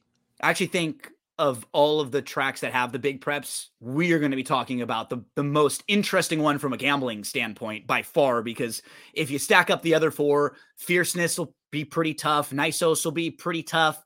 The Withers, you'll have 1 or 2 shorter price horses in there that'll probably take action. This Southwest that we're going to talk about as the feature for Saturday, race number 11 on the Oaklawn card, you can make cases for 4, 5, 6 horses in that race. It's a really interesting stepping stone race on the road to the Derby. It is. And this pick 4, this sequence actually very interesting in the standpoint where you kind of hope that it goes off before the Withers does, because the winner of that race could very much impact the prices and the price of the horse I like in the Southwest. But that'll all come down to timing and what kind of price we might get as a result. So Angela and I are going to dive into the Daily Racing Form past performances. You can get DRF past performances for free right now when you sign up with a DRF Bets account right off the bat. When you deposit, when you use a promo code STAKES, they're going to send you 10 free all access past performances. And we're going to look at the Formulator past performances right now as we get into races for Oaklawn Park Saturday. Angela and I will look at the all stakes pick 4 starting in race number 8, as I believe 15 stakes races between the 4 tracks, Oaklawn, Santa Anita, Aqueduct, and Gulfstream this weekend. So kick back and get ready for a really fun Saturday. Angela, we will see a sharp, really cool horse to start things off in the King Cotton. I always forget the last, year and a half about how good Skelly really has gotten. This is a sharp sprinter. He has won 7 of his 11 races, but he's won 6 in a row. He's looking for his 7th straight win. He didn't race from May of last year to December, so we missed seeing him in the second half of 2023 in a lot of the big sprint races. So he's kind of been out of sight, out of mind. But this is a horse who loves Oaklawn Park. He's really, really fast. He's drawn well. He's not the type of horse I like to gamble on because he's a short price. But damn, as a horse player and just looking at him, he's really cool. You know what you're going to get from him. Straight speedball, and the outside draw should play pretty well for him in here. Well, and this was one of the races that you had to wait for it to be drawn to see if there was some hole you could punch in him. And that would have been a different draw, maybe even the rail. But he drew the outside. It's his sandbox, like you said. And it doesn't help matters that the same barn also saddles the other 2 horses, well, 2 of the main contenders, who would go up and push the issue. I don't think that they'll call for a 3-horse speed duel in the Asmussen barn. But, they'll be close enough, but probably not pushing Skelly to his limit early. So just too much in his corner. There's some cool horses in this race that are going to go off at prices that generally they shouldn't be, an edge-to-edge Tejano Twist. But all arrows keep pointing back to the outside horse. You really listed off a lot of the things to like about him, but you got to find things you don't like about him, and those are really difficult to find in this particular spot with Skelly. That's the key. It's okay, let's knock him. If we're going to try to beat a horse like Skelly, we think he's been one-dimensional. He's not really been a horse who's shown that he wants to sit off the pace a whole lot. The problem is in here, he's just so much faster naturally than everybody else in this race. So you'd have to have horses that were dead set on trying to make his life difficult more than even winning the race for them or doing what's best for them. And that's what makes it so hard to handicap. A horse like Edge to Edge, he's in nice form right now. He loomed up nicely. He took a big shot at Skelly, but I can't find a reason why this outcome is going to be any different than 3 of the last 4 times when he's faced Skelly. And he's run pretty well in a couple of them, but he's just not as fast early, and he spots him a few lengths. I know. And you try to draw up scenarios that could get Skelly beat. And even when I look at them through rose-colored glasses and hope that there's some sort of meltdown, it's asking a lot. And it's asking that against some horses who might not be as fit, or he got that race out of the way to get one off the shelf. Some of these haven't. That was where you're supposed to beat him last time. I know. And if you couldn't do it then, like you said, how on earth are you going to do it now? It's going to require a lifetime effort from somebody and some things probably to go wrong for Skelly in order to reverse fortunes. Yeah, you mentioned Tejano Twist, super nice horse, but he's the complete opposite from a style standpoint. He wants to be way out of it, and he'll come rolling late, but we've seen this play out before last year in the Count Fleet, and Skelly gets a big jump on him. He closes, he runs well, he finishes 3rd that day. I was really looking at this race trying to find, I wanted to try to get to the 2 Excess Magic. I couldn't.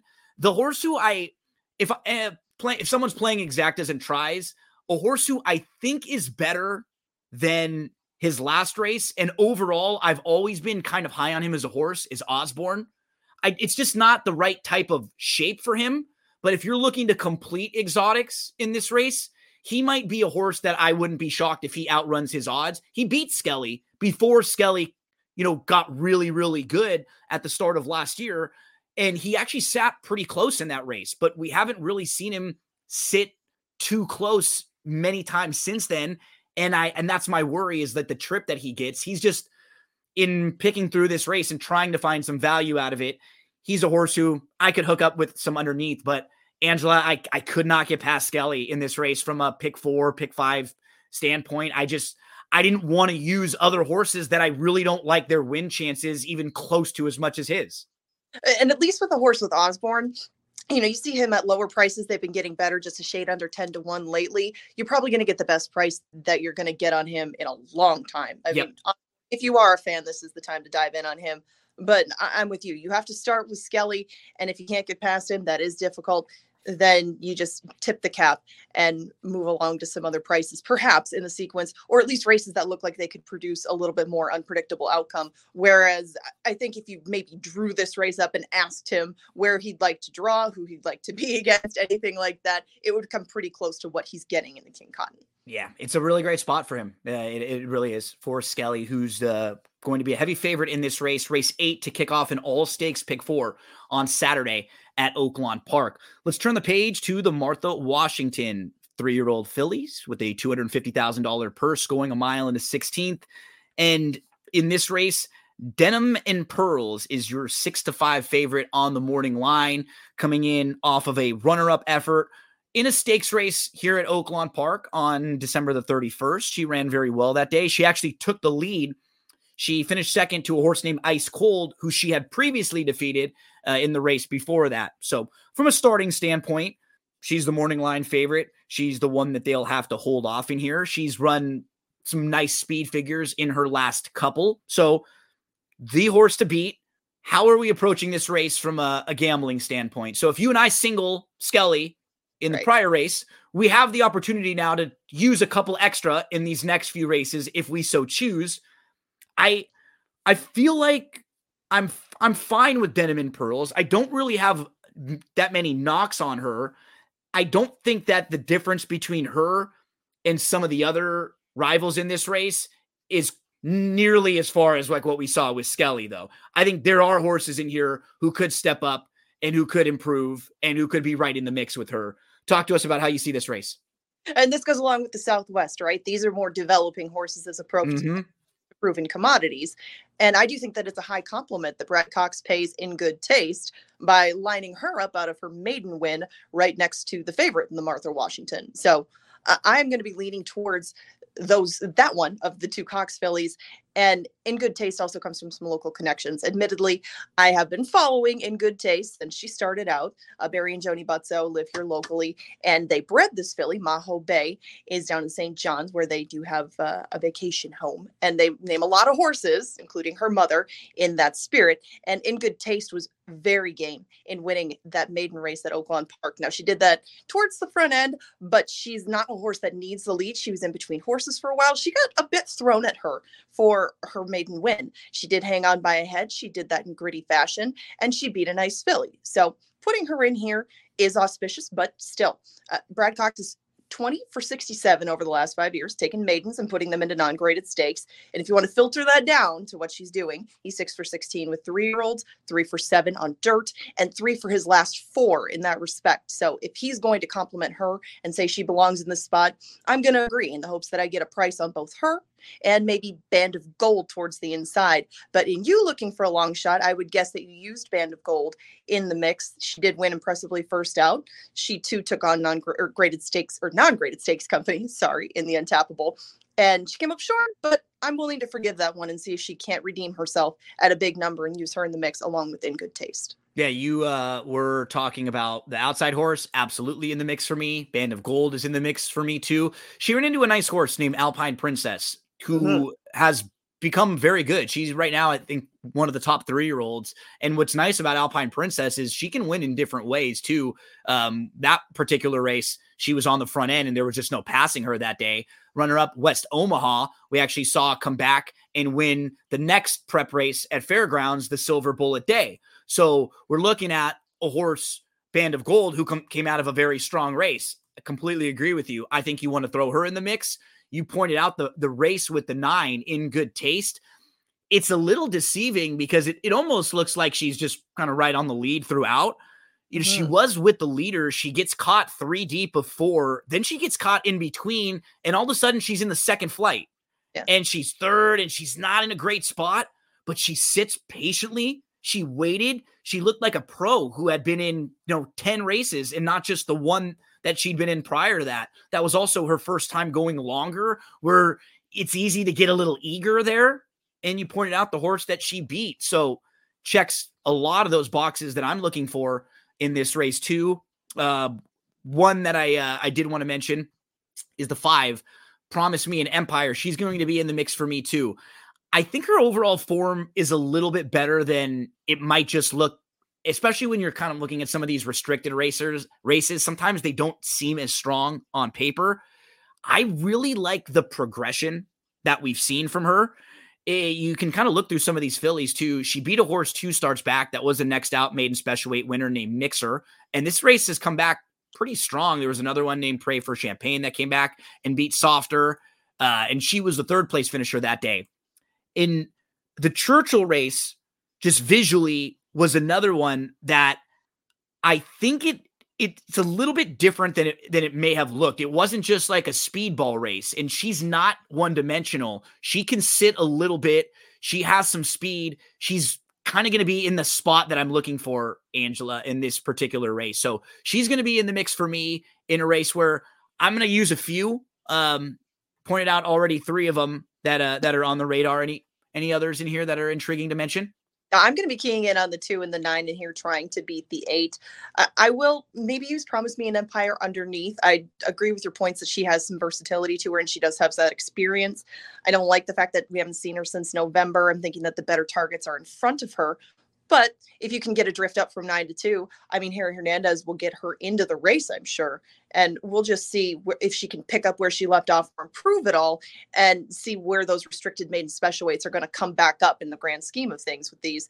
Because some of the horses that she was, I'm sure, trying to avoid in those spots are back here in this stake, some of those very pricey horses. So we'll see how much she has grown and matured and if she can hang with these, because the price will probably be right. There, one horse that I don't really know what to do with, and I may try to find a way to have her on 1 or 2 of my tickets, especially if I'm spreading in this race, is Tapit Janelle.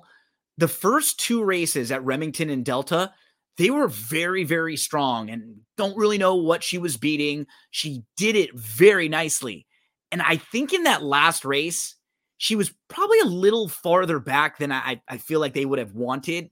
I just think from a trip standpoint, they're going to get aggressive with her in here. So I wouldn't be shocked if she outruns her odds and gets just more aggressive handling, gets put into the race more from the inside. Don't know how good she is, but those speed figures early on in the career, they weren't far off. Fair. And she will be able to probably keep herself close to the rail and save some ground with her positional speed. But at least visually watching, Ice Cold and Denim and Pearls last time, they appeared to run away from her as opposed to her getting too tired.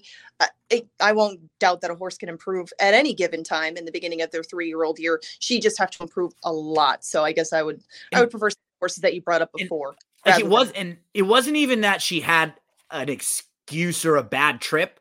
I just think they're going to try different tactics, because I watched that race and I couldn't really. She didn't have an excuse, or it wasn't that she got caught in trouble.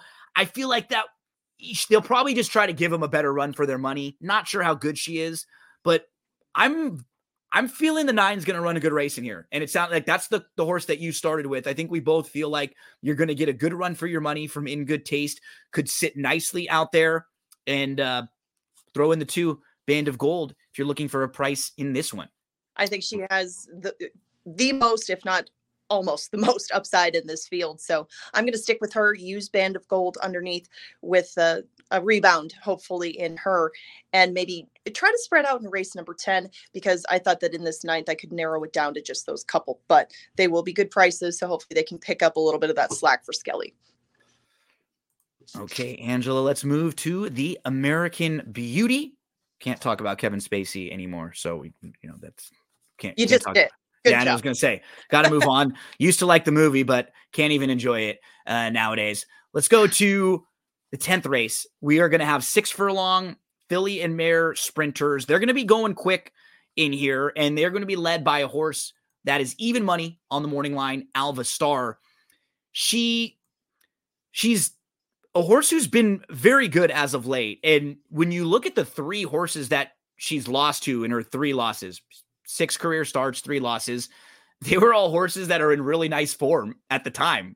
She lost to a horse named Unifying, who came right back to win their next start. She lost to a horse named Jersey Pearl, who came right back to win their next start. She lost to a horse named Vava, who was in really good form at that point. Vava was supposed to actually come and run out here in the La Brea at Santa Anita on opening day, and there was all the shipping issues for some of the horses that couldn't travel out here. She didn't end up coming out here, and she would have been probably favored in that race. So And Alvastar also has shown that she can sit off the pace a little bit if she has to. 7 furlongs might have been a little too far. So we knocked, a favorite in the prior race. She feels solid, but she hasn't started in a few months. And this is the starting point for her season. You had pointed out with a horse we were talking about in the last race. This is not probably the end-all be-all goal for Alvastar and their connections this year. So she could be a little bit short in this race and maybe a horse that'll be stronger and more fit next time, or making her third start back in a few. You said it. This is the race you're supposed to try to beat her, because as good as she is, she still has, kind of like in the previous race talked about, some bigger things probably ahead of her. So as good as she might be and her talent alone might win this, I am probably going to spread out and take some shots against Alvastar. I'm going to use Condensation, and Condensation is going to be a horse that I probably That's don't. my top selection. We didn't talk before this. No, we did not talk at all. So go ahead. I'm glad that you're on this one. Talk to us about Condensation. I mean, if you're looking for a filly that is capable of running, it's not that she consistently could beat Alvastar. You're not looking for all 10 times to have the better horse. You just want that one time, because this is that one time that you try to beat Alvastar. Condensation can come from off the pace. She can push the issue. She drew to her outside. She has lots of experience, and she has recency to her. And all of that makes me want to include her in things, include some other horses in here, and be okay with being a little bit wrong. As long as I have the right horse, even if Condensation doesn't run, use quite a few in here. And watch the weather, because some of the mares on the inside, some of the older mares that might be good prices, have proven to have an affinity for a wet track. Some of these have run over it before, but not proven themselves to be proven commodities. And when you do look at the forecast, it's sketchy, but really consistently, not many of these have come up with an effort that would beat Alvastar if she's right. So in that spirit, Condensation doesn't always run that way. She may need a few things to go her way, but that could happen in here, and the price will be worth trying. So why do you like Condensation? Well, the two horses I just mentioned that were nice, that beat Alvastar, the last 2 times that Condensation lost on the dirt, she lost to Jersey Pearl and Unifying. Those 2 same horses that I just mentioned that were the ones that beat the even money favorite. So she's faced really good company from a speed figure standpoint. That 6 furlong race on the dirt at Churchill, that's exactly what we're hoping for here. Something like that, right? Yep. She sits off the pace. They go fast in here. Alvastar gets caught up a little too close to the lead early on. And we see the 5 along with the 4 and the 7 all hooking up. Right, exactly. And I mean, Condensation, to add it further, they might even see Mahoning Valley from November go, oh, Mahoning, but White Chocolate went up to Aqueduct, won a nice allowance after that. And then I believe she was 4th in the Interborough, but that form is traveling. Maybe she can shoot. And you mentioned Jersey Pearl. Condensation has been keeping good company, even if she's been well beat by them. And that's enough of a case to try to take a shot while she's been running a lot recently. Alvastar may need this one to get back to 100%. If she wins, she wins. Kind of like Skelly earlier. She is obviously the most talented one at her best, but is she at her best? We find out on Saturday. And you could see the progression last year in early 2023. She was facing some of the better 3-year-old filly sprinters. She was facing, Red Carpet Ready when she was in that Money's Gold race in the 8 Bells. It just looked like going long was a little too long for her. So she had a very, very normal pattern for a 3-year-old that ran well. Hey, let's see how good we are. Can we stretch out and go a little farther? Okay. Honeybee, Fantasy, that's probably a little too much going a mile and a 16th. She did not run poorly in those races. Not at all. And it just looked like, those are a little bit better horses going a little bit longer. They cut her back in the 8 Bells. That's a tough race on Derby and Oaks weekend. And she was 4th in that race at 18-1 behind Red Carpet Ready and Money's Gold and a Seed. Those 3 horses are nice horses. Right. Following that, she's on a sloppy track.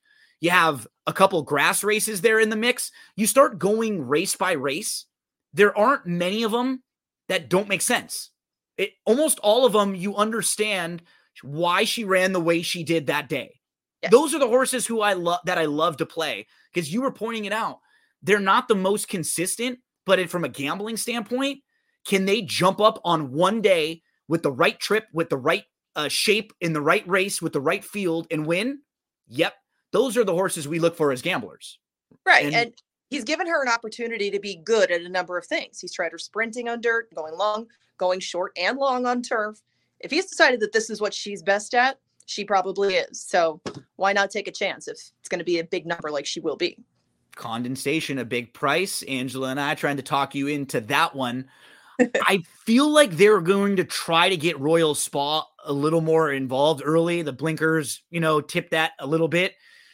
She's just not that fast, but she's won both times at 6 furlongs. So it's kind of mixed signals here where she does have enough speed.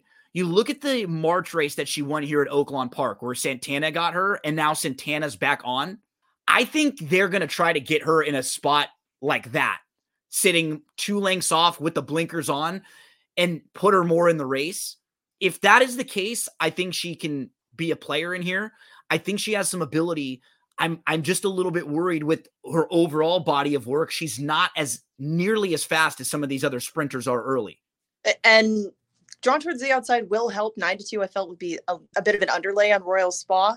And both of her last 2 wins came with Lasix. So we're without that. They're adding blinkers towards the outside. We just don't know exactly which Royal Spa is going to show up today because, 4th in the Grade 1 La Brea can be forgiven. Some of the other efforts, maybe not forgiven. So she's another one, kind of like Condensation. They're capable of throwing in an effort that would fit with these, but you're going to get a much better price on one than the other. So if they bring a similar sort of resume or appeal to the table, if you will, I will take the 8 over the 9. But I could see the case that is being made for her because she too has some upside and not as many miles to her as some of the rest.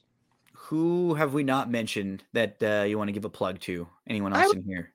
I'm a little interested in Adeline Julia on the cutback. Just a touch because she does keep herself in the race and she's as consistent as they come too in a much different way. But I'll be interested to see how she does stack up with these because she doesn't need any one sort of trip. So with the ability to save some ground towards the inside and maybe make her own trip when an opportunity appears, could get her in the mix too. I don't love her to win. It seems like they've been putting her in very good spots, but maybe they're running out of those very good spots. So they have to put her in spots like these, but still, she will probably be, I would guess, in that 7 to 10-1 range, like she was last round, and she'll be coming. So she's super fair at that price, absolutely. And the race to me that sort of just shows you that versatility is not even a race that she ran that well in, but she's chasing Ujiri and not that far behind a really fast Ujiri. And we see other races where she has some nice finish to her, and now she's cutting back. So if she's not that far out of it, she should be fitter than a lot of these other horses. I would imagine. Right. Yes. And just if she can stay within striking range, and I absolutely think she's playable in this race if you're spreading around a little bit in a fun race where it looks like we have a vulnerable favorite that we think you might be able to play against starting out the year, Alva Star, off a couple month break. We both give big endorsement to Condensation.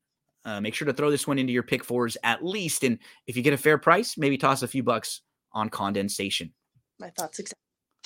Let's finish it up in the Southwest. The 1 16 Southwest will offer 20 Kentucky Derby points to the winner. Top 5 finishers of this one get Kentucky Derby points. And you teased when we were talking about it a little bit earlier, how this race shapes up. It does look like going through inside out, it should be a very honest pace with Maycox Bay coming off of a monster win where he earned a huge 95 buyer speed figure. And when horses win like that on the front end, usually they want to do that again and they'll get really aggressive because that works so well for them. You have a horse like Charleston even who it has shown some speed. It would not be a shock to see this horse close. Otto the Conqueror is going to go. Winstock wants to go, no doubt about it. And you have Carboni, who we've been talking about, very, very quick, super talented horse. He wants to be forwardly placed. I could see the 10 and 11 both needing to be in the mix, even the 12 Awesome Road from out there to try to get positioning. When you have that many horses where you could see combinations of them on the lead, I was looking at this race, Angela, trying to find horses that are going to be in the next tier and some of the closers. Fair enough. Okay, I can definitely see the pace that you laid out materializing, but I could also picture one or two of them shaking loose on the inside, and that's what unfortunately makes Carboni a little bit more appealing, because he'll probably be to their outside. And he's of the speeds, he's the one I need. Yeah, I think I'm going to play this race using him of the speed horses, and then a couple others that I think will come from off the pace. I feel sort of sounds like you're that way too. If there's any one of these horses that's good enough to just run away and hide from the others, I think it's Carboni. I do too. And the way that he was finishing off in that optional claimer very much validates putting him into this spot and seeing what you've got and seeing if you have a horse that can rate a little bit, relax a little bit. I would guess that he probably could from the outside, 2 starts behind him. And it's not like that pace last time was totally bonkers. I mean, it was quick, but I think that Carboni could probably find it in him to relax a little bit, even if it does land him in the second tier like you're looking for. And I think that Otto the Conqueror probably on the inside will make sure that this horse doesn't get himself entangled in anything and gets out and gets clear, because that seems to be more how he needs to run rather than how he prefers to run. That was my thought on those two. But Carboni still, even if he doesn't win today, is a horse that I'm going to be keeping an eye on in the future. He's not going to provide anything as far as value goes. And I mean, he hasn't thus far anyway. So he's not a horse that you like if you're price shopping. But if you are investing in the future, and we're all looking at the Kentucky Derby when we're watching the Southwest, he is the one that stood out to me, at least with what he's done thus far in those 2 starts. Yeah, I think I'm going to play this race, pick 4s from live and closing, probably 6, 7, 8. I think those are the 3 that I like in here most. You mentioned Carboni has been really impressive, and that was a perfect step forward for him. It was a really nice race where he got the lead. He dealt with a little bit of pressure, kicked clear. It wasn't overwhelming pressure to where it was a tough race for him in his first start going long. It was how you would have wanted that race to play out. Perfect stepping stone for him. And I don't have any knocks on him whatsoever. My only concern would be if some of these other horses can push him, and if he knows if he's a step slow in a race like this in a big field, it might be a little bit more difficult. You know, what would it be like for him if he's sitting 3rd or 4th? Can he do that? Always a question you want to be able to answer with a horse who's going to be at a short price. And you pointed out Lightline, who was impressive finishing 2nd that day. In Lightline, on paper, he looks really tough in the withers at Aqueduct. He does. And he is going to be a good yardstick for Carboni. And like I kind of said before, a reason you would want to play these multi-race sequences if you think that he has any value to begin with. If you don't, then it doesn't make any difference. But if you think that he's a horse that you could hone in on and still get decent value, horizontally speaking, then you're going to want to play this, because right around the first leg, right around race 8 is when the withers is going to go off, and you'll get a good gauge as to how that race does stack up with these 3-year-old preps. I don't think that he's going to provide much. I'm not going to use a whole bunch in the Southwest as far as horizontal plays go, but if I'm really looking for a weird bomb linebacker, a couple to the outside is still a maiden. I know he's still a maiden, but he can pass horses. I like that they're putting blinkers on him. I like that he drew towards the outside, and I wouldn't expect him, I guess, to get much different of a trip. So if I like the one, I kind of like the other, even though it would take a lifetime best for him. That's not out of the question in start number 4. I don't think it'll be good enough to win, but he could be one to use in the mix at a huge number. And then we'll go find him somewhere around even money in a maiden race a few weeks later. Yeah, I love playing horses like this in these type of prep races, because we know this horse has talent. He's a little quirky. That's all. That's the difference between him having won one of those races and finishing 3rd twice and 2nd. He's a little quirky. He's not as fast early as some other horses are. So those horses that are a little more precocious and a little farther along than him, they're always going to beat him in those races going 6.5 and 7 furlongs. These are the types of horses who I'm always making a mental note when you see them run and you see them finish well for down the line for a spot just like this, especially a spot like this one where we're not quite yet into the bigger preps. So you still have some of these races that might not be quite as strong with the big contenders yet. And this is one of them where it's a fantastic betting race. We don't really know if any of these horses is a Kentucky Derby horse. Okay. And that's what's cool. Like, we have no idea. I feel pretty confident that Fierceness is. I feel pretty confident that Nysos is maybe not be able to get into the Kentucky Derby, but he's that caliber of a horse. We'll see how the rules play out this year. But this is a really good group of horses that are pretty evenly matched. They all feel like they're kind of in the same spot in their careers too, where they haven't proven a whole lot. And this is a big race for all of them. As Carboni probably leads the way. Other couple that I want to mention, Angela talked about Linebacker at a very fair price. I'm going to go with Common Defense as another one who can sit that trip just off the pace. His win at Oaklawn, it was visually really nice. He didn't earn a huge speed figure for it, but he was about 3 lengths off. He was inside. He moved out to the 2-path, and then he angled around a tiring horse really wide. He dealt with some traffic, and he showed multiple moves. Those are races that I love seeing a horse have. It kind of reminded me of the race we were just talking about with the 9 horse, the Brad Cox horse in the Martha Washington on the outside, who had a race like that was kind of in between and like a little deceiving traffic to overcome. I think there's something there with Common Defense. I want to use this one in the mix for sure. And Liberal Arts is a horse who I'm probably going to bet him to win if I can get around 5-1 or so. I love his progression. 5 furlongs, too short for him.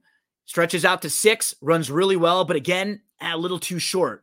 And then we get the 7 furlongs. He beats Otto the Conqueror that day. He ends up finishing 3rd in the Iroquois. And then in the street sense, he wins. And it was on a sloppy track, so he can handle that surface. But he's been fine on all other surfaces. So it's not as if his big monster race was just being the beneficiary of a sloppy track. And I like some of the company he's kept. And definitely versions of this race where Carboni doesn't clear, a couple other horses press, and he's one of the horses that gets the trip. He very well could. And if you're looking for a horse with some established form to them, I'm on the opposite end of that, at least when it comes to some of these earlier ones in the spring. Because if you're looking for a horse that's on this trail, they're probably going to go through maiden races at Keeneland, Churchill, Oaklawn, sometime in this last 4-month period, something like that. You're going to get very deep, contentious fields. So even though they're maidens, they're tougher races than they look. So Common Defense coming up with that effort that you mentioned, even though he is coming out of his maiden race, I would definitely give him a longer look in a spot like this than I would at almost any other time of the year.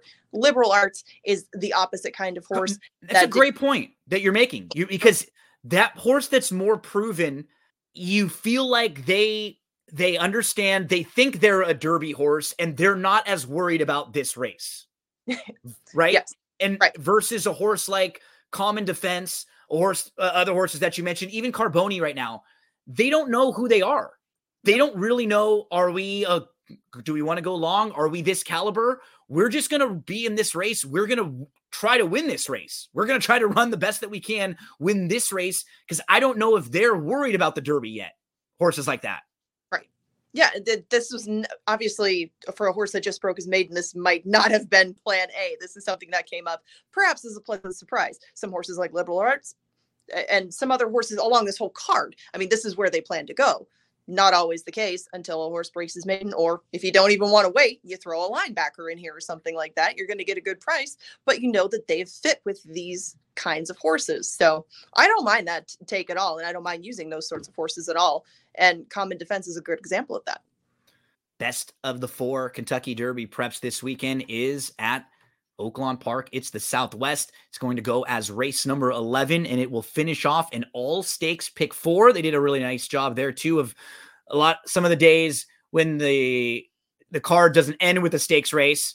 They'll have these great stakes races, and then it'll be a non-stakes at the end. They wanted to make sure that you can bet on all their biggest races and combine them in that pick 4, races 8, 9, 10, and 11.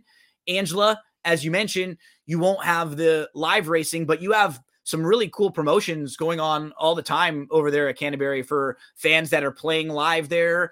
You have the Road to the Derby stuff, and I've seen you on different websites. I was looking at Horse Racing Nation the other day, and then you popped up talking about a race from Turfway. I was like, oh, hey, there's Angela giving me some analysis about Turfway. Tell us everything that you got going on right now. Well, right now we're getting ready for the live season. It's hard to imagine that it's already February. I was showing Gino before we started with this. There is very little snow left from Snowcross, and in Minnesota, it has been a very abnormal winter. We are thinking live racing more than ever because it's been in the 50s. We're coming up in May on our live season. We're getting things ready to go as we speak. And hopefully we can roll out some of these changes that we're talking about and show you guys very soon. Wagering menu being tweaked a little bit. Some things will be changed around, and it'll be a different looking Canterbury season this year, but it's coming up fast. We're excited about it. Angela, it's always a blast catching up with you. Love talking the races with you. We'll get you back now with every week. There's big races somewhere else. So I'm going to have to pick your brain again, and we'll be calling you again real soon to come join us in handicap. I'll see how many 20-1 shots we can converge in on a spring. I'm looking forward to it. Well, after the millions and millions watch this, there's no way the horse is going to open up at 10-1 at least, because, we've the power of Angela and Gino. When we speak, the people listen, and hopefully all of you listen to some of the great analysis from Angela today. A big thank you to her for joining us. And I hope all of you have an awesome Saturday at Oaklawn Park. Good luck in all your plays there. If you need any extra help with other prep races and other big races for the weekend on That's What G Said podcast, I covered the races from Gulfstream with Barry Spears. Matt DeSantis helped me out talking about Aqueduct and their 2 stakes races over there. And then I'm going to dive into Santa Anita's races.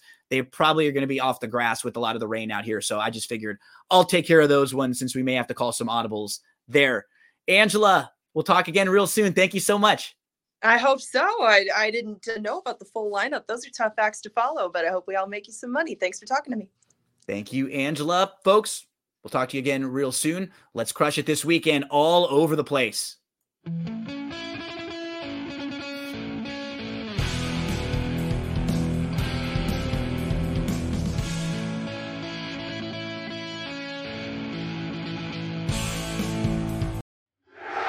Here it is, folks. Fight of the night. And trying to claim that belt once and for all. It's this week's wrestling recap. All right, calm down. And here he is, your hometown hero, your reigning champ, the one and only Chad Cooper.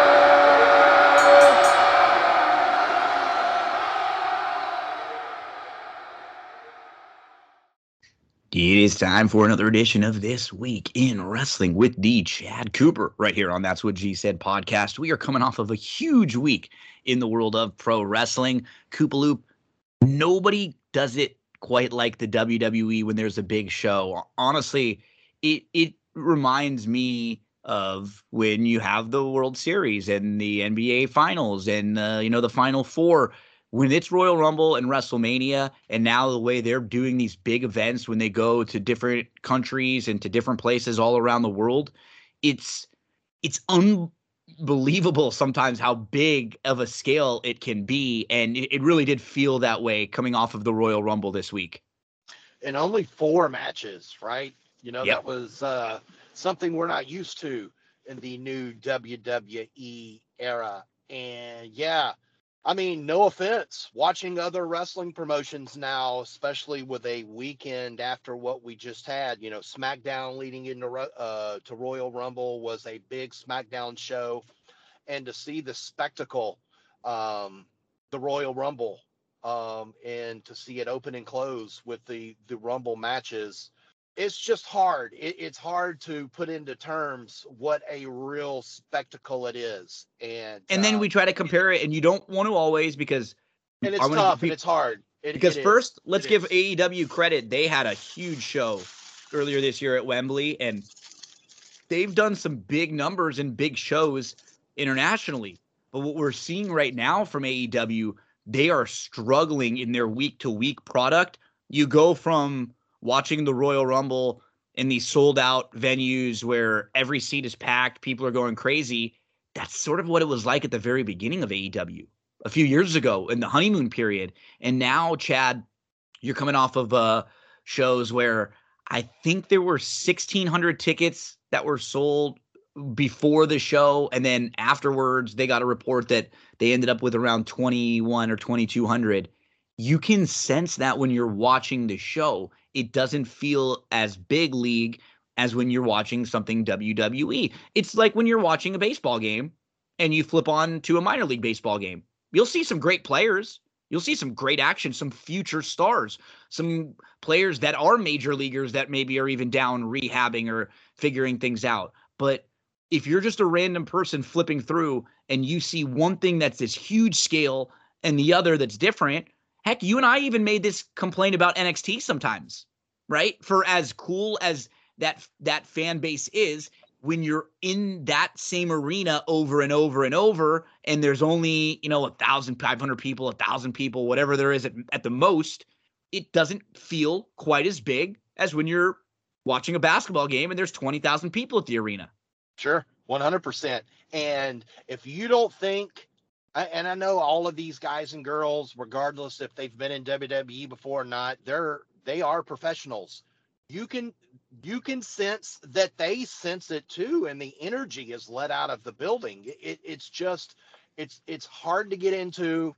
And you and I, we've been talking wrestling for a long time, and you and I have brought up a very good point multiple times that the WWE was the worst wrestling promotion to have throwaway type shows when up against something, or if they even when they were up against the Westminster Dog Show back, on the USA Network, or you could sense that big Monday Night Football games, national championship, college games, national right? Championship, college football, right? Or March Madness, the final championship. They threw in the towel. And I hate to say this, and I'm not taking anything away from AEW Dynamite, their roster of workers, because their workers' resumes speak for themselves. It's great. just not suddenly Moxley is not any good anymore, right? But last night there was really only one segment for Dynamite really to go home about, and it was the Deonna Purrazzo, Toni Storm thing. I just think they, coming off of Royal Rumble, I know that Raw was going to be massive on Monday night. There was no football anymore. They popped a big number. The show average was what, Gino? 1.9 million. The Cody Seth segment was over 2 million, 2.1, 2.2. I'm not saying you have to have a pay-per-view type show every Wednesday night on your wrestling promotion. But if you're going to play with the big boys and you're going to pop off on social media that you don't play second fiddle to anyone and you will put your roster up against anyone, yeah, there are going to be nights where you're off, or this show really wasn't as good as last week or Friday's SmackDown or Monday's Raw. But how many times, Gino, have you and I both said about AEW, man, these shows just have no direction. They're there's one or two things we can point out as to opposed to a WrestleMania that was massive. And look how they pivot with horrible news that CM Punk is now out of the WrestleMania season. It's just two different promotions going in two different directions right now. And I hate to be it and say it that way, Gino, but you can't wait every 6 weeks to put on a good show on cable television. Pay-per-views, I understand. You don't have a PLE every month. But every Wednesday night, you got to put out some good stuff. This is the problem that we were expecting to happen when they had to expand to Collision and to Rampage, because now instead of having an awesome show every week, they feel like they've got to spread everything out to 3 different shows, right? They feel, hey, we got to make sure Friday's a little strong, so let's throw this match on Friday. Right now, they're in a bad spot because they've been a little unlucky with everything that happened with Punk, MJF's injury, Kenny Omega's injury. Some things are out of their hands, but right now, it reminds me of a lot of what's happening with the Lakers when I'm watching them, in that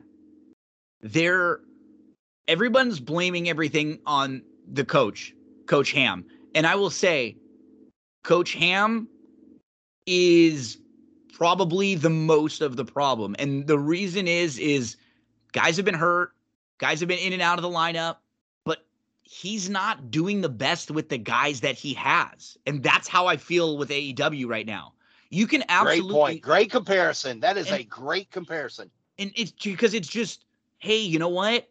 I feel bad for you. You're right. You should have had Punk. You wanted Punk to be there, and then whatever happened, it didn't.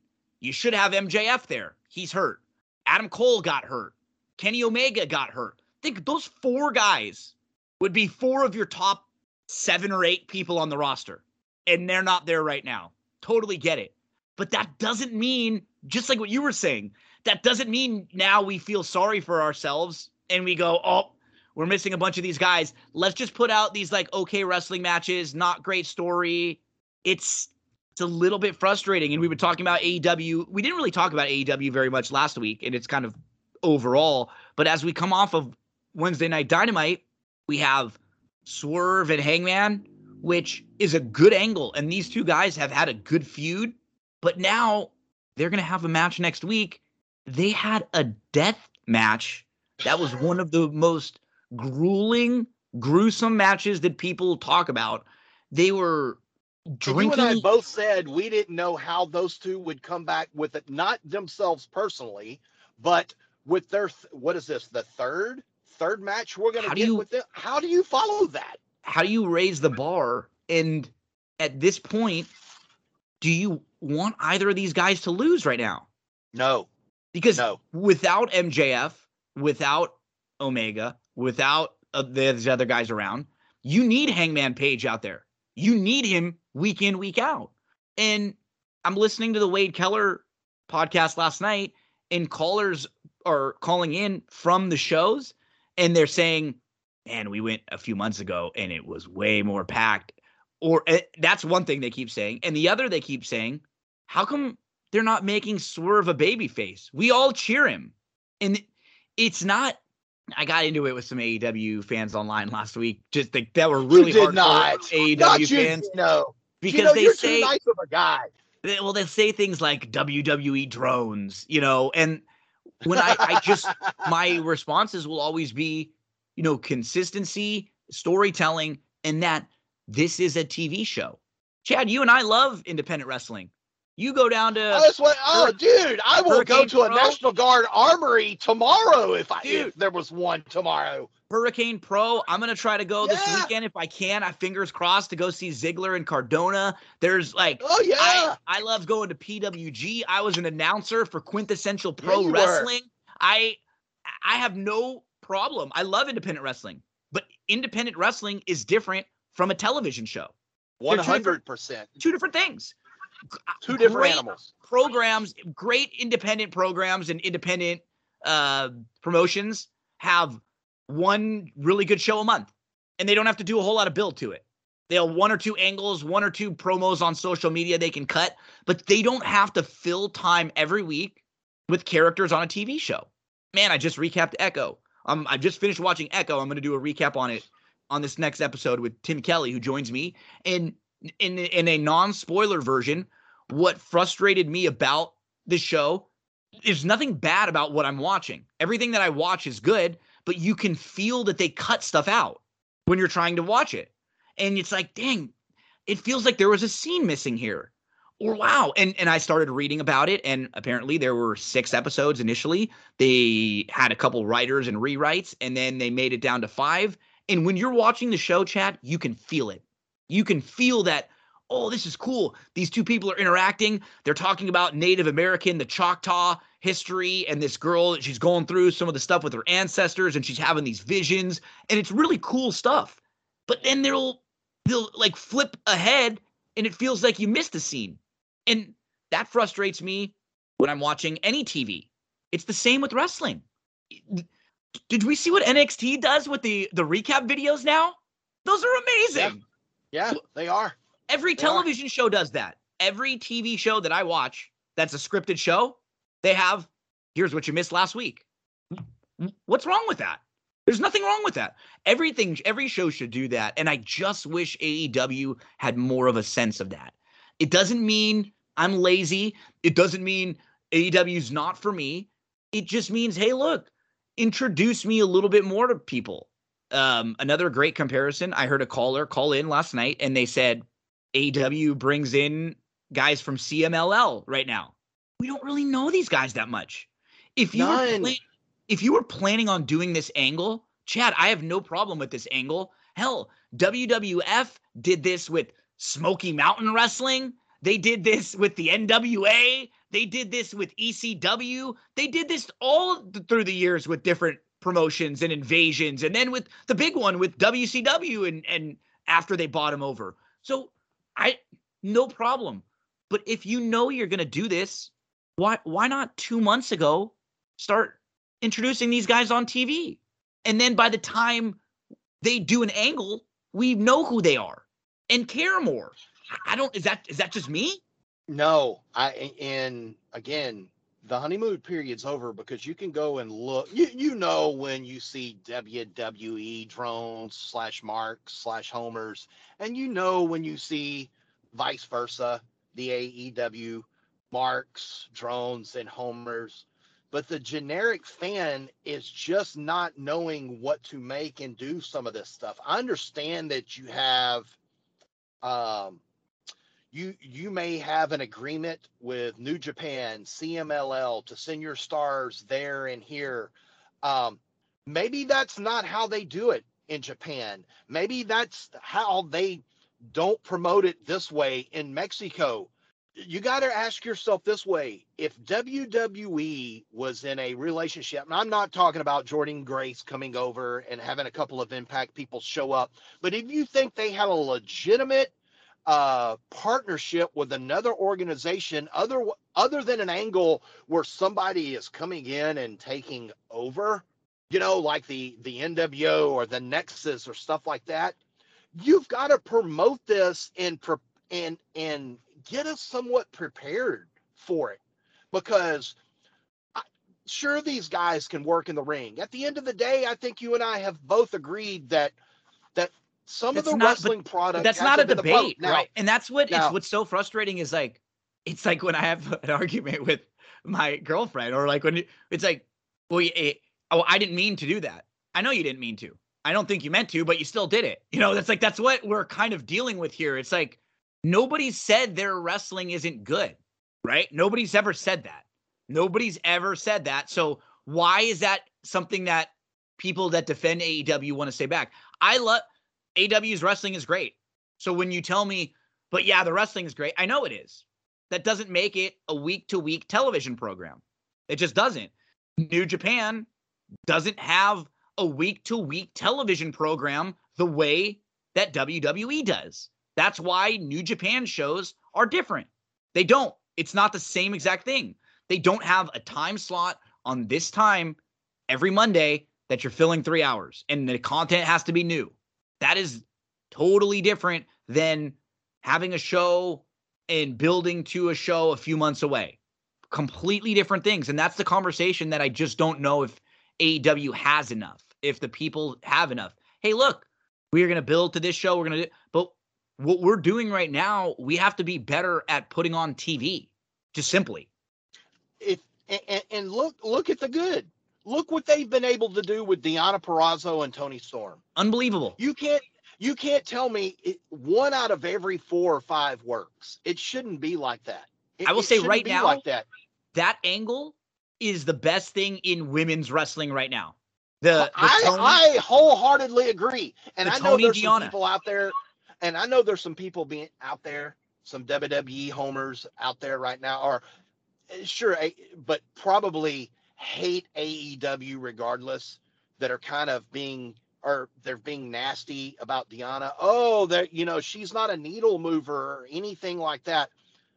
This signing and her coming in is absolutely better than Saraya coming in, it's Ruby the best coming in and doing something, because there is a meaningful signing now with a meaningful storyline. You and I don't know if Toni is going to win or give the title to Deonna, but are you invested in it? Absolutely, we are. You have because two it's good talented stuff. women. Toni, this has been the best version of Toni Storm as a character that we've ever had. Now she's Ever. always had the in-ring work. She's been fantastic. This was anything better she's ever done in NXT or WWE. Completely agree. There's- And There's it's simple. There's no 100% simple. So when you see what they've done and why this works for the both of us, they took a little time to build up Tony's character. And then you could tell they put a lot into Tony's character with the production value. They care about making that seem like a big deal, making it seem fun, making it seem funny. Tony takes great pride in that character. So right off the bat, it was a good start. Then they bring in Deonna. Deonna and Tony have a history. They were able Love to it. And they're telling the story. And instead of just having Tony defend against random champion that's good in the ring, now we have two really talented women, different characters. Deonna is just being a badass in ring. She just wants to prove herself. She wants to see what the hell's wrong with her crazy friend. Look, we got matching tattoos. You know, Gino, what have you said religiously about AEW? If they would have spent an extra 15 seconds telling us this, an extra 30 seconds telling us this. Every time they do, we compliment them. Every time they do, we compliment them. And you know what? They're doing this now. The thing about the tattoo, I had no clue. It's now, awesome. I knew that they had worked overseas and lived together. She slept on her couch and all this stuff. That's cool. But the tattoo stuff, this is simply amazing. Amazing storytelling. And when these two finally get in the ring and we have a AEW World's Women's title match, you're going to feel it because these two ladies main are event going a show. to throw down 100%. It should main event an episode of Dynamite. And there are so few of those women feuds that felt like it should since Britt was around. Honestly, that was the last time it felt like that with the women. And you know, the NXT women's division, I think, and the WWE women's division are deeper right now, and they've got some fun stuff going. I think what happened with Nia and Rhea on Monday was really cool, and I'm kind of intrigued now what that's going to do with Bayley moving forward. But right now, they've done a great job for about 5 weeks in a row with Deonna and with Tony. And after the first week, Deonna debuted. We gave them credit. And then the second week, she didn't wrestle on Dynamite, and I was giving them crap. But you even reminded me she did cut a promo. She was backstage. And every week since, they've had her on TV on Dynamite. That's all I've asked for. And now she feels like a consistent major character on your TV show. That's really well done. Right now, I don't like the fact that they're going back to another Hangman Swerve match, Chad. But those two guys both feel like major players, right? They feel like major characters. And I think they've done a good job with both of them recently. That's sort of why I'm bummed, because I don't want to have them book themselves into a corner. No, and that's what I'm concerned with. Hangman is more important now, and I hate to say this because I'm going to get some hate, but he feels more important now than he did when he held the AEW World title. Completely agree. And Swerve is finally, we could feel the Swerve. We could feel the Swerve thing. You and I both say, man, this is genuinely, this is really taking on a life of his own. And it's just like, we had this tournament and we were like, man, he needs to win. And again, taking someone else, taking another thing that you keep saying over and over again, i.e. look at the CM Punk situation. You do not know in this sport when someone is going to be hurt. And usually these injuries aren't, they're out a couple of weeks. It's a high ankle sprain. Months. They're tears, they're breaks, they're months. So we just saw it with Punk and Rollins both. Yes. You know? Yes. So you forget that these aren't just a bunch of pieces on the chessboard that you can move around whenever you want. And right now, Swerve, very good. And Joe feels like a nice, guy to hold your title for a while. And I'm glad Joe gets that. But I will say, isn't it crazy? And I was going to say the same thing too. Isn't it crazy that of all the people that were saying Joe never got his chance in the WWE, and he's given his chance. You know what some of those people are now saying? Because I'm with you. I get on social media and look at the banter back and forth and listen to other podcasts.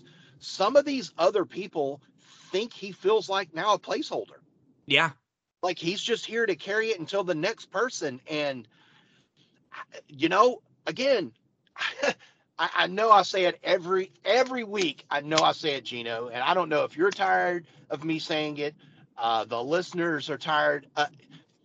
You got to be careful with some of this stuff. You have to be careful with some of this stuff because you just never, you don't know with injuries, and it's so hard once you win the title to be hot. It is. What's next? Not right? everyone can do next? it, and we're seeing that now, right now. And in Joe's point, he got put in a situation with Hook. So yeah, Hangman Swerve.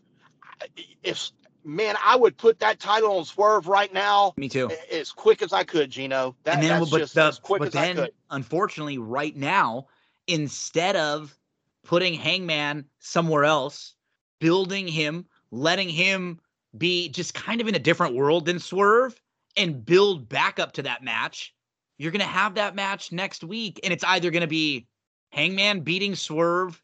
Okay, Swerve's already beaten him twice. How are you booking it? How are you going to book it like, as opposed to what do you think's going to happen? It's going to be, there's got to be a bad finish. There's got to be Joe interrupting it and beating them both up, and we end up with a triple threat. Because these guys, neither one of these guys can lose right now. They really can't. They really shouldn't. I agree. And then as way, much as I hate schmaz, I think that's what's got to happen. Because the only thing that makes sense to me would be Swerve winning the title and not beating Hangman. Right? Because then Hangman has a reason to still feel like he wants the title, and he's got motivation down the line. Okay, I got to get back to Swerve. I got to find a way to be the champ again. If Swerve beats Joe, Hangman doesn't get pinned, and that's something for him to use for his character moving forward, right? If he loses again, you can't have him get beat by Swerve 3 times. No. You can't have I don't Swerve care what you do right after now. this. No. And Swerve can't lose right now. And I don't know. You're going to have Hangman beat Joe? That seems a little weird to me right now. This is Swerve's time. Make sense. This is Swerve's time. 100%. It's got to be the time for Swerve. So we've been, bouncing back and forth and talking a lot about AEW. I just feel like right now, too, they need MJF. Man, we might have seen a Wardlow injury. Wardlow might have got hurt last night. Man, and you know what? Quickly on MJF, we think, oh man, MJF, he, and I said it. I said, man, it just seems like this title run hasn't been the best. This Adam Cole stuff, man, you really do see how important they are to a wrestling company when they're not around. When you start losing these guys, as you mentioned, Kenny Omega, MJF not being there, regardless if we were tired of him or not, it's that old, don't know what you got till it's gone. Man, when these guys start sitting out because of injuries, it really does make a lot of difference. Like on a night like last, this goes back to the Kenny Omega. AEW, other than the Cody departure, okay, which that's probably was jumping the shark. But again, we've never really got to see the clean. No, never. We never really saw the Bucks as like the young Bucks as a no, we haven't. No, and now they're in a spot with Sting, which okay, maybe Sting asked them to do it. I don't know, but we see Adam Cole in a wheelchair, and now Wardlow has an issue in a match that looks really scary. Is Adam Cole? And I never. Let me say this. I'm saying this tongue in cheek because you and I have always thought Adam Cole could be a top guy in any company. Incredible. Wherever you want to put him, big, size, doesn't matter. But isn't it sort of a weird, ironic thing that right now, because he's hurt, he's basically a manager? Like they had said that Vince wanted him to be in WWE. Remember that was the whole thing? Adam Cole's going to be Keith Lee's manager. And now he's Wardlow's manager. And it's only because he's hurt, obviously. That's not the case, but sure. It's a big moment right now for AEW because, as you said, there was negative energy last week with Vince. There was even coming off Sunday night, Triple H had some comments, didn't necessarily say it. He didn't do anything wrong, but he just kind of said some stuff that just didn't come out the right way. He could have worded things better. And then the next day, your plans are all shot.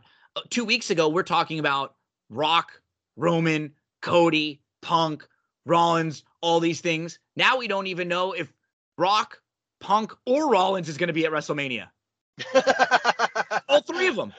I mean, 2 weeks ago, we thought they were all going to be there. We said, poor Cody, he's not even going to have a match. Now we don't even know. The story, we're sharing memes of him 80 years old, finishing the story. Now I'm hearing things booked where Cody beats Roman on one night and beats Seth the other night. You know what I mean? It's so funny. It's like things have flipped so much in just a few weeks. But they coming off of Monday night, and we can kind of transition now and talk about the Rumble and Monday Night Raw.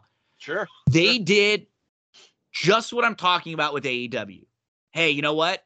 Bad luck. Seth Rollins just got hurt. Maybe the Rock's schedule changed. CM Punk, who, Chad, we had a very legitimate conversation about this. Is the guy just a little bit older now to where you don't really know how much you can build around him? We saw it with AEW. And I think this is why. This is why. This fair is question to AEW. Right? And I think AEW may have handled it incorrectly and tried to force him back too early. Agreed. But you know what? Punk may have said, hey, I'm good. I can do it. So, I don't want to put that all on AEW. No, but so does Bryan Danielson. And that's the point of WWE. And that's the point of a company, right? I want to work I will work 1 million hours for someone, but places have to tell me sometimes, hey, no, look, that's not good for you or anyone or this or that. That's the point of WWE and Tony Khan and AEW being there to tell your guys, hey, look, that's not safe. We can't do that. I know the fans would get a kick out of that, but we can't risk your body. We can't put you in that position. And now CM Punk comes out on Monday night. Anyone who was rolling their eyes or thought that CM Punk, the first week or two he came back to WWE, wasn't the real CM Punk and he was a sellout and he's just saying these things that he doesn't feel. Dude, he's had 5 segments in ring over the last 6 weeks that have been incredible. And the one he had when he made losing in the UFC, like he baby-faced himself for getting crushed in the UFC. It was unbelievable. Man, look, Gino, we talk about, and to this day, they'll for whatever, for the right reasons, the original pipe bomb for that time was the pipe bomb. Yep. But let me tell you, as you get into this promo from Monday night, what he was saying, I mean, was so deep. It was, and dude, it was like a therapy you and session.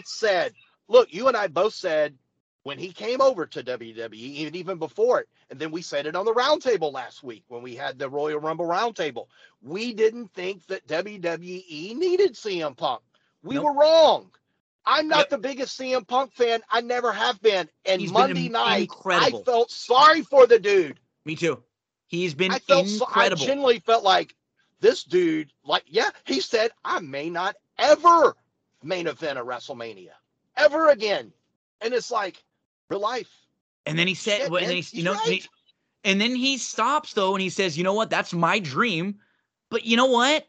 I'm sure there's a lot of you out there that are thinking about that. And you have way worse stuff in your life. My buddy, Chad Gilbert, he's the guitarist for New Found Glory. I didn't even know that. I had no idea. I heard that the other day. I was like, oh, I love me some New Found Glory. But Punk talks about how the guy's got cancer and he's got a wife and a daughter, and Punk goes and visits him while he gets his chemotherapy, and they talk, and his buddy has the greatest spirit in the world, and he's excited. See, we don't hear about that stuff, though. That's the stuff that's not publicized. We only get the negative. The Punk fought in the dressing room. He was a menace to society, and I'm not defending him by any means. No, me neither, because we don't know how he is. I don't know what was signed in those in the NDAs or whatever it was. No, but we don't hear that type of stuff. Like I sent you a video the other day in the group. We don't know what Roman Reigns does. Did you see what he did with those kids? Come on, man. And we don't get that side of things of WWE superstars. There's enough people in wrestling, in the business, that have always been loyal to CM Punk and stood by him and defended him, to where that's generally not the case if someone's a really bad person. Like, you'll hear more crap about them. And for Punk, there's so many people, even just coming to WWE right now, for him coming back has been the honeymoon period. He was away for 10 years. What did you guys expect? He was going to come back and be an ass to everyone right away? It's like, no, he came back. And dude, I saw him. We were sharing pictures. He visiting Cora Jade after she got surgery. Like, what the hell does CM Punk need to do that for? He doesn't. He doesn't need to do that. But he does that because he knows Cora Jade is a Punk fan, and he's not stupid. That guy knows and he even said it like the other day. I don't know why you guys like me. I don't know what it was that you guys love me, but you chanted my name, and here it is. And man, that was unbelievable. He's cutting his promo. He's getting sad. And then Drew McIntyre interrupts him. And Drew McIntyre talks about how, hey, Punk, we've had our differences. And I know I said a lot of stuff for the last few weeks. And I'm not really a spiritual person, but I just want to let you know, I prayed for this. That was just unbelievable. I prayed that, he said, after the Rumble, I prayed at night, all night. I sat up praying for something just like this to happen to you. And it did. And now you're gone. And you know what? I'm going to take your spot, and I'm going to go main event WrestleMania again. Holy shit, that was awesome. That was awesome. Hey, we just said that Drew was doing his best work, and oh my gosh, he elevates it. And then what he did on social media with the eyes looking over the ring when Cody was showing a post-Rumble moment that we haven't seen yet. It was Cody and Punk embracing after the Rumble because, Punk, and both Cody knew something was wrong, something wasn't right. And there's Drew with his eyes just peeking above the mat. Just how can you keep this guy out of a main event at WrestleMania? This dude is on fire. None of this felt fake, forced, scripted. All of it's real. No, because it is all real. Honestly, there's nothing fake about these stories. They're real stories. Punk and Drew get into it a little bit. Drew attacks the arm and sends Punk on his way, and Punk is out of here for 6-8 months. Who knows? I will say, I do think they might have missed a little bit of an opportunity. Now, I don't even know if it is an opportunity, because if Punk's rehabbing and really rehabbing hard, he's going to have to be on a crazy schedule. But damn, he would be really good on commentary. We've seen him on commentary. He was on commentary. Sure. He could be on commentary for the next few months, building up stories, or just not away from the program. But another big part of Monday Night Raw, they bring in Pat McAfee. Pat McAfee is back, just like that. And let's say a couple different things. Pat McAfee, at his best, is an awesome wrestling commentator. Awesome. Right now, he's been away from the product for a while, so he's getting back up to speed. You could definitely see that at the Royal Rumble. Little bit better on Monday Night Raw, even just one day. But now, in 2 or 3 weeks, he will have been a part of every Raw, and he will know what's going on more. But right now, it is a little weird when you have the main play-by-play. You have Cole, and then he has to explain everything to McAfee. He doesn't understand a lot of it. I'll tell you this. I'll tell you one person who's probably really excited that he's back is Shinsuke. Oh, yeah. Him coming out at the Rumble and McAfee marking out is just, dude. Oh, man. And I like McAfee. Do you like this change? Because WWE has made changes. We're going to see a change on Friday nights, and we've seen the change on Monday nights. What are your thoughts about the announced teams? Because if you don't have a good announced team, it's a hard product to watch and listen to. What's weird about it is they're making Corey Graves the play-by-play guy. Yes. Corey Graves has always been the color guy. But now it's going to be Graves and Wade Barrett. Am I right? I think that's what the new team on SmackDown? And I've never done play-by-play. I've always done color commentary and probably overstepped stepped on people. But you on both sides, how easy or hard is that to do in a live setting? Well, I will say Graves, first off, he has to have told him he'll do it and that he's comfortable doing it. And Oh he's yeah, because that could be a career killer if it didn't work out and you bomb. No. And he's kind of done it a lot already when he was doing stuff with Kevin Patrick. I think that's what they were probably saying. You've got a good point. He carried the weight on, right? Yeah, you're right. You're right. And it's even more that like Corey has a big presence.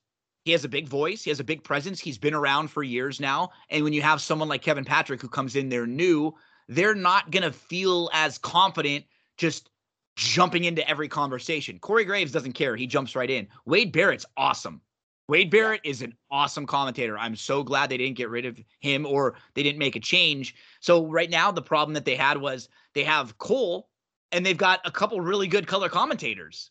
And so they made one of them into a color guy. And we're going to see on Friday, Corey Graves and Wade Barrett.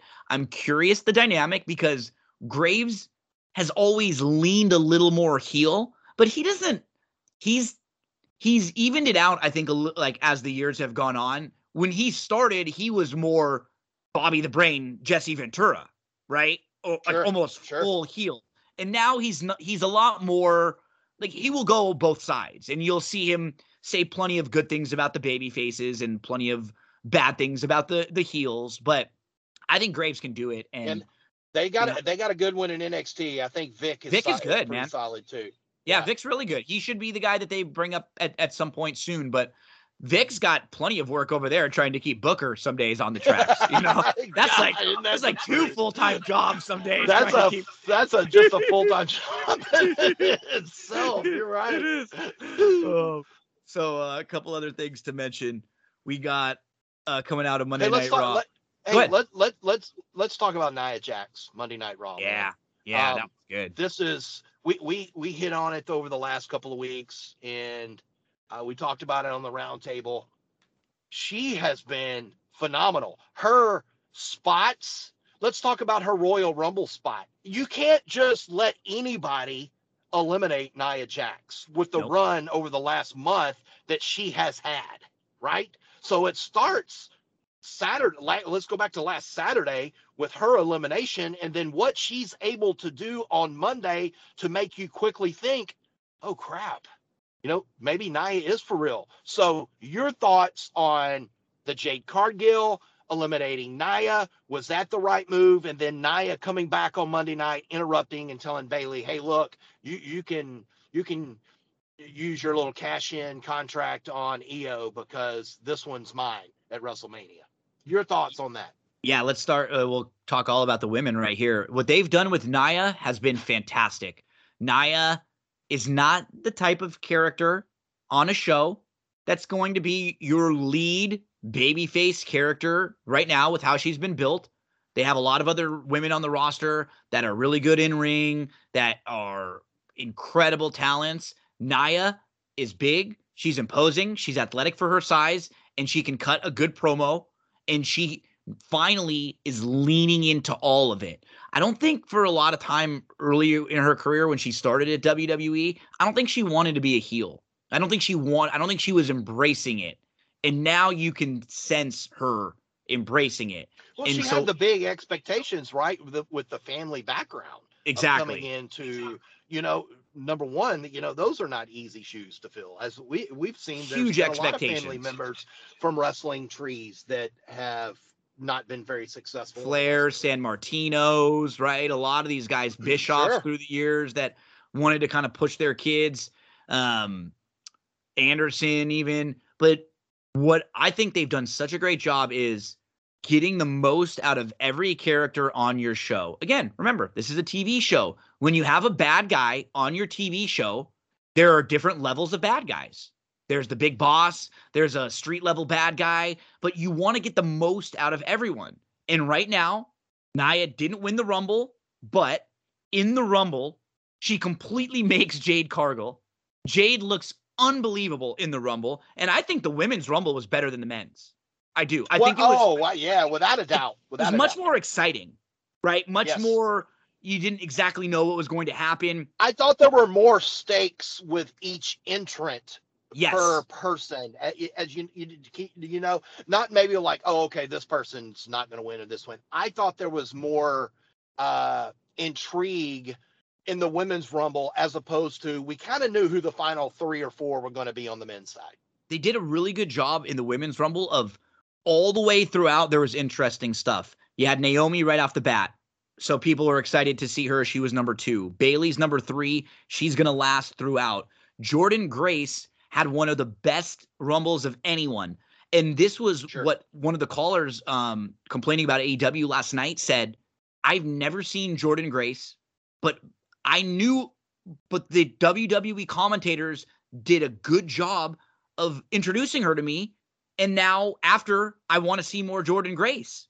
I think they did a really nice job mentioning she was from TNA, mentioning that she had a feud with Naomi before, giving the accolades needed. She felt important. I would be shocked if we don't see more Jordynne Grace. She set up like 5 or 6 future matches for herself with women in WWE here. Could you see her having a match on Raw, SmackDown, or maybe even WrestleMania? Yes, with the TNA title even. No, I think I could see her doing that, even with that title as like a cross, because now they've started to build her on their own program, right? So now she's in WWE canon now. She was in the Rumble. She's a part of it. She was great. And this was not like from years ago, like a Mickie James showing up and being in it, right? No, this was a little different too, because I think this was maybe it felt like it was done on purpose, like she could be someone in the Elimination Chamber, and it wouldn't be too far fetched if I said that. I agree, and it felt like a little different because we'd never seen Jordynne in WWE before, and she was great. We had the funny Chelsea Green doing the Naked Gun. That was a great spot. Like, it was a funny angle for her to do throughout. Instead of being out in 5 seconds, she lasted 17 minutes. She kept getting squashed, beat up everywhere she would turn. She'd get popped again. She'd get hit. She'd get this. And I'm like, when she was going through all this, I was like, Gino, I think she's got a shot to make one of the final 3 or 4. I thought the same thing, because the way they kept playing it, it seemed like she kept avoiding elimination every time. It was, it was slapstick comedy, and they're getting more and more with her now to where she's going to be more than just a joke. And I don't think she was ever like, and she got her entrance from Samantha back too. And I think that really helps her character. And Cole, when McAfee was trying to get Cole to say it, come on, Cole, say it. No, Chelsea. That's what I do like about that pairing. Michael Cole loves Pat McAfee. You could tell, they're you could tell really good buddies, and it's very similar to what happened a few years ago when Tony Romo and Jim Nance started calling the games together. Nance is getting a little older, and you get a little bored. You've done this over and over, but then Romo's out there like, "Come on, Jim, what's going on, man? You know what's going on? Come on, what's going on, Jim? Doesn't that look like a bowl of spaghetti?" And then this game's over, but it's really not over. But I'm in the back, just around, and it's just, "Hey, Jim," and you could see Nance sort of got excited, and it elevated him a little bit. I think that's what we're getting with Cole, who is out there with his best bud. And then like that, Nia comes in. You get Nia, Becky, Shayna, Roxanne, Jade. Incredible. I didn't know. I probably would have said, I don't know if the Rumble's the best place for Jade yet. Let's wait a little while longer. I thought it was as perfect as a debut as you could have had. Honestly, she shouldn't have won something like this in her debut. This was fantastic. She looks strong. She eliminates 3 people. She eliminates Nia and Becky. And then she goes out. But I think the best thing to do right now, moving forward, you've got Bayley, who's probably going to go over and be involved with Io for that title. I think you have Nia versus Rhea at Elimination Chamber. We just had that set up on Monday Night Raw. Rhea's going to get cheered there. Nia's the heel. And then, Rhea can beat her. Rhea can move on and face whoever she's going to face at WrestleMania. Maybe that's Becky. I think the first spot for Jade should be a WrestleMania match with Nia Jax, where Jade, the match, neither one of them are the fantastic in ring or like are going to lead you to a 15-minute match. But right now, you still have that spot to go back to.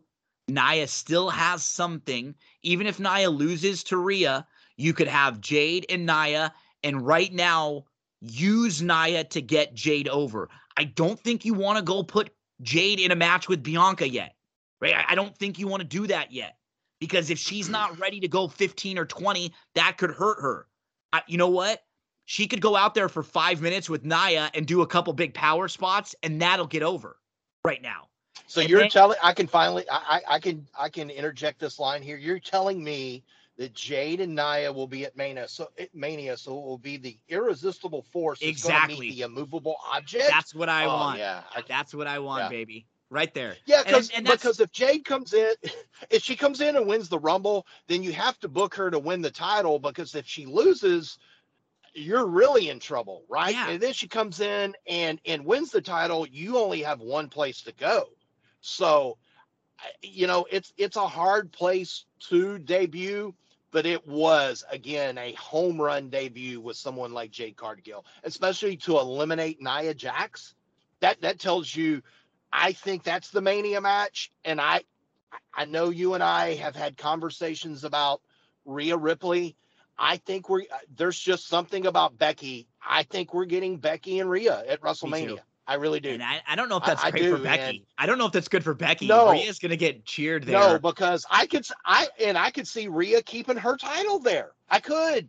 I just could, Gino. And the only thing, now, if we're doing this math, is it feels like that would leave out someone like Bianca, right? What's Bianca's match for Mania? So were there any big disappointments that we talked about in the roundtable on the women's match that you thought, oh man, I would have done this, or I would have liked to seen this person, or do you think it was perfectly booked? Because I don't know if you and I don't, in the wrestling world now, I don't know the way WWE now is ran, that we're going to see a bunch of surprises, right, as entrants. So yeah.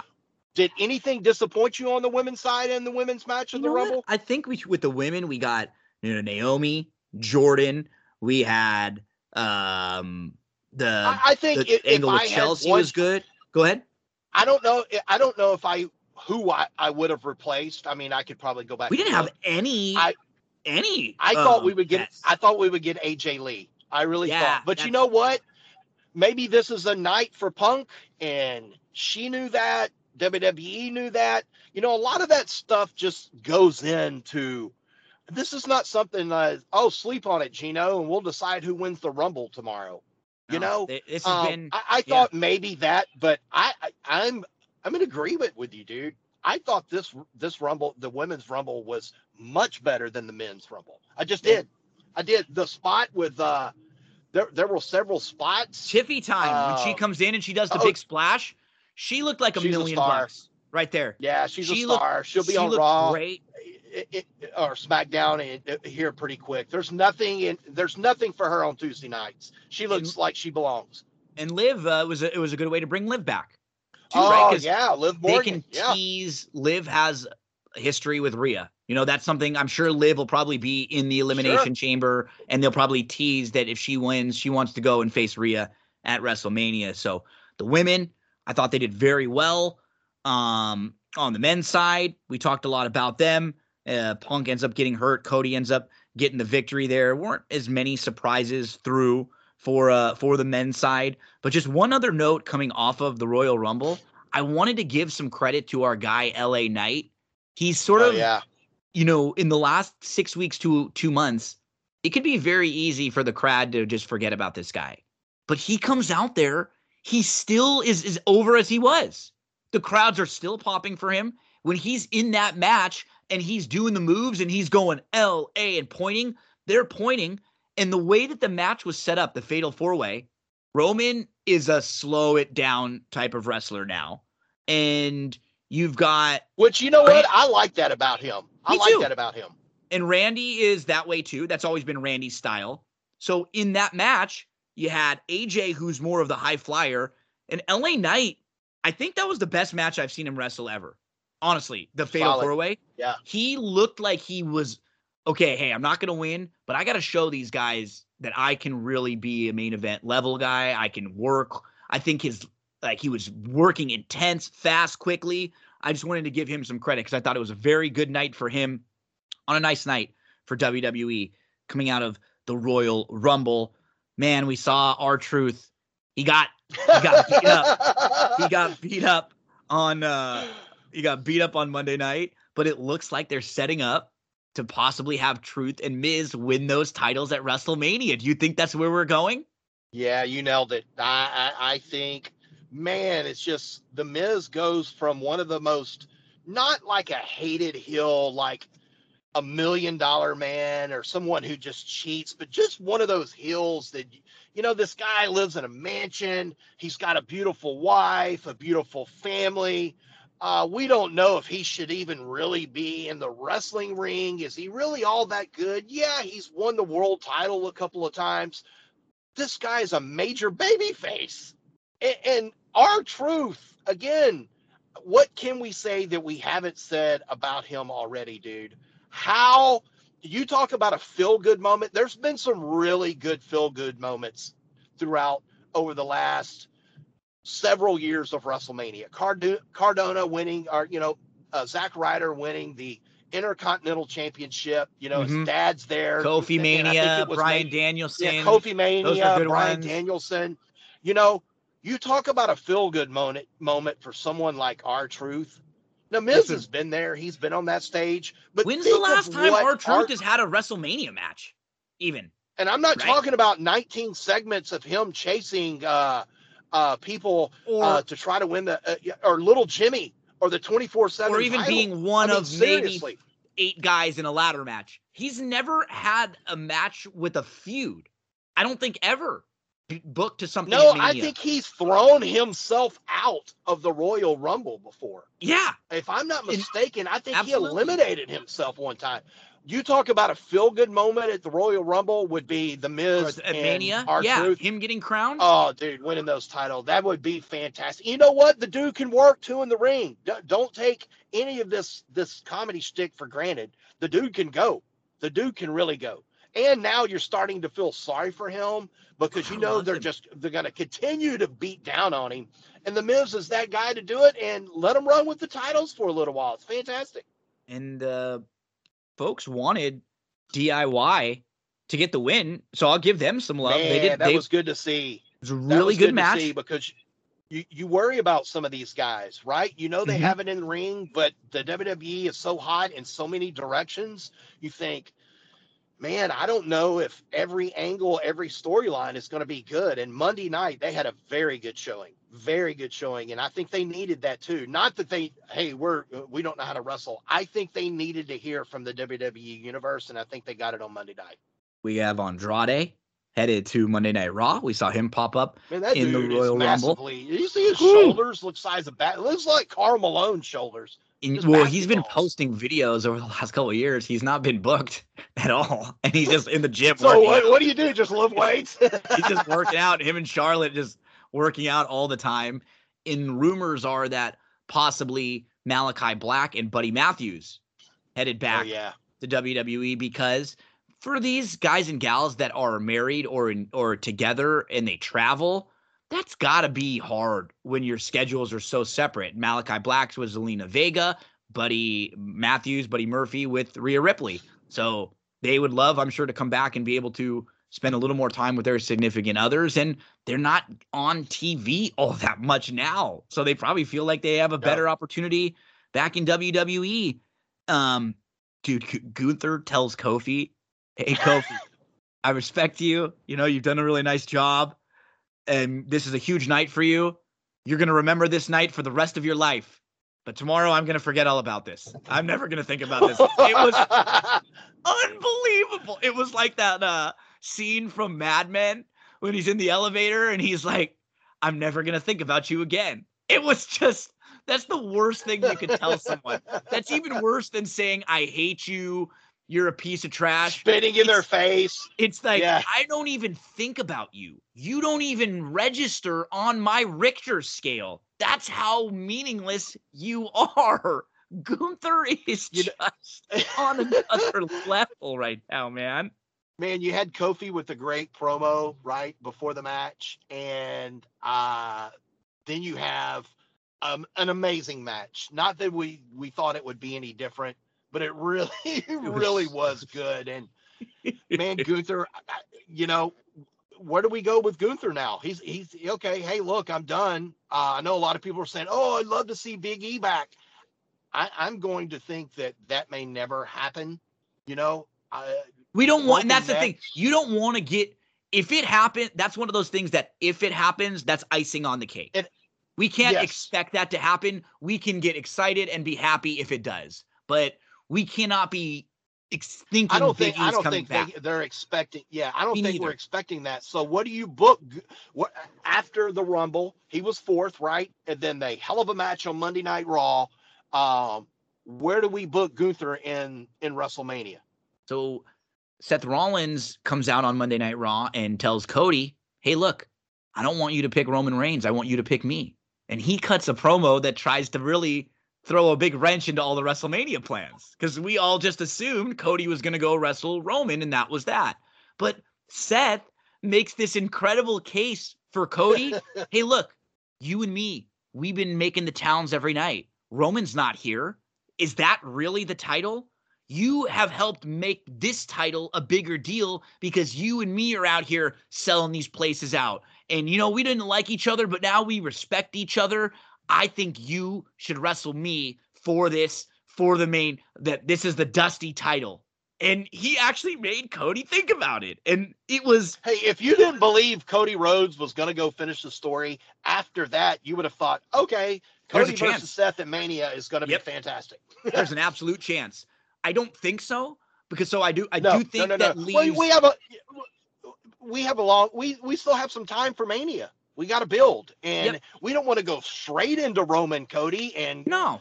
we know they're not going to coexist with each other. So let's play this out for a while. Leave it open. Let's do this for a while. Leave it open a little bit. I know where you're going with this. So I'm going to let And you that means finish. to and me, I like where you're going. To me, the only two people that make any sense at all with Seth Rollins are Gunther and Drew McIntyre. And we just saw Drew McIntyre and Seth. We just saw it a few weeks ago. They just had multiple matches for the world title. We even thought Seth and Drew were going to probably have a match at Rumble, but they ended up not doing that because they've already wrestled twice recently. Remember, Drew had him pinned. He pulled his leg back over the top, and it was stuck on the rope. And that's why Drew got all frustrated. So I don't know if it's Drew. To me, just looking at the way the board is set up, I think it has to be Gunther. I think Gunther wins the Elimination Chamber and will be facing Seth Rollins at WrestleMania. Now, is it okay I think it would make him look more of a badass if he brought that title in there with him. I do too. Now, I think he should, at this takes point now, away a spot, and then I think he just gives it up the next night on Raw and says, I don't need this, and they have something for it. I think you're right, I'm with too. you on this. I like where you're going. I don't think that's always the best idea, but right now, plans changed. They may have had a different plan. They may have had Brock Lesnar was going to maybe come in. And then we heard Brock's name pop up in some of the allegations last week. So now apparently they called an audible. They had Braun Breaker come in and be the guy in the Rumble that Brock was supposed to be. The only difference is Braun Breaker is not someone that's established on the main roster. I don't think you can come right into having Braun Breaker and Gunther right away. I think you got to build him a little bit more. So I don't know if Braun can just fill the same role Brock was going to have. No Punk now. And I think he may end up on SmackDown. So You're right. Andrade signed his contract. It's a good point. Nick Aldis says, "Hey, Braun Breaker, hello, how's it going? I'll see you on Friday." Not to saying that he couldn't switch over, or they could do a draft or whatever it is, but I'm kind of with you on there. I don't see Braun and Gunther in that spot at Mania. It does take the Intercontinental title out of the picture, but it also at the same time gives it a massive spot at WrestleMania against Seth Rollins for the world title. I like where you're going with here. I'm looking at with Gunther. For Gunther, I don't know who the guy for Gunther would be at Mania. Me neither. That's the problem. I don't know either. I mean, looking around. Sheamus, I don't know where Sheamus is coming back. Then No, you have to I don't want to push build with somebody with Gunther, like a quick. It doesn't You know make how sense. so right? and so's back. I don't like it. There's no one there, and I also feel like Sammy and Drew is probably a Mania match. Sure. Because Drew put Sammy out. That could be something for Sammy. Maybe it almost feels like it's a little step down for Drew right now because he's been so good lately. I'm curious, but man, it's again a good problem to have where I feel like those are the guys on that side now around Seth, where it's Drew and where it's Gunther, and you're gonna put one of them there as we finish up with Monday Night Raw. Coop, with our last 10-15 minutes, let's preview Vengeance Day, NXT Vengeance Day coming up. Let's run through the card right now. He has been one of the stranger characters over the last few years. I'm actually kind of on board with Joe Gacy right now. I don't mind. I knew you were going to say that because I've had the same feeling. We both crapped on that character. I don't mind him right now. He's so weird and so all over the place and so out there. It's comical. And the crowd's getting behind him. And now he just wants to beat the crap out of Dijak. That's his new thing.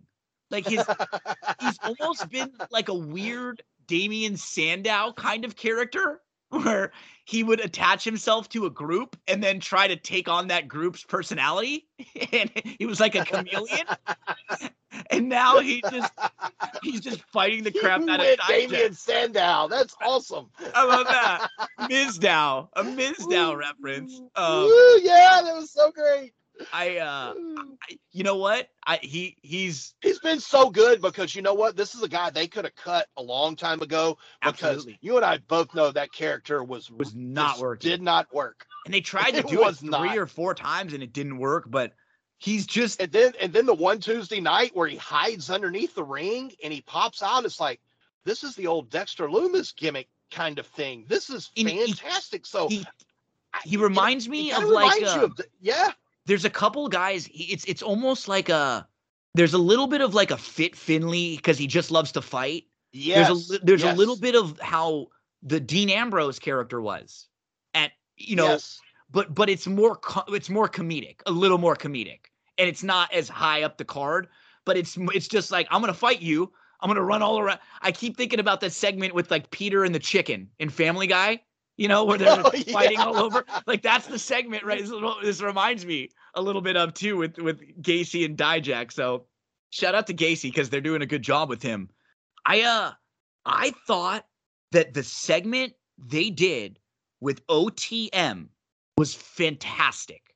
With Lucian Prince, Bronco Nima, Jada Parker, and with Scripps. And they were all sitting down there, and I know they're trying to make things look like they're on the streets and they're trying to make it, but that's what I like. It needs for as much of the times that we get, that's kind of a racist or a stereotype. It's different when they're presenting it in a positive way. Like this was presented. They were speaking from their own words. It wasn't Jesse the Body Ventura calling Chico Santana the taco guy. You know what I mean? Like it was different. It was, those burritos, Monsoon. I slept in the bathroom all weekend long, man. You ever had any of Tito's burritos? It wasn't like that. These characters putting things in their own voice in a setting that some people watching this might relate better with than just up in the ring every time.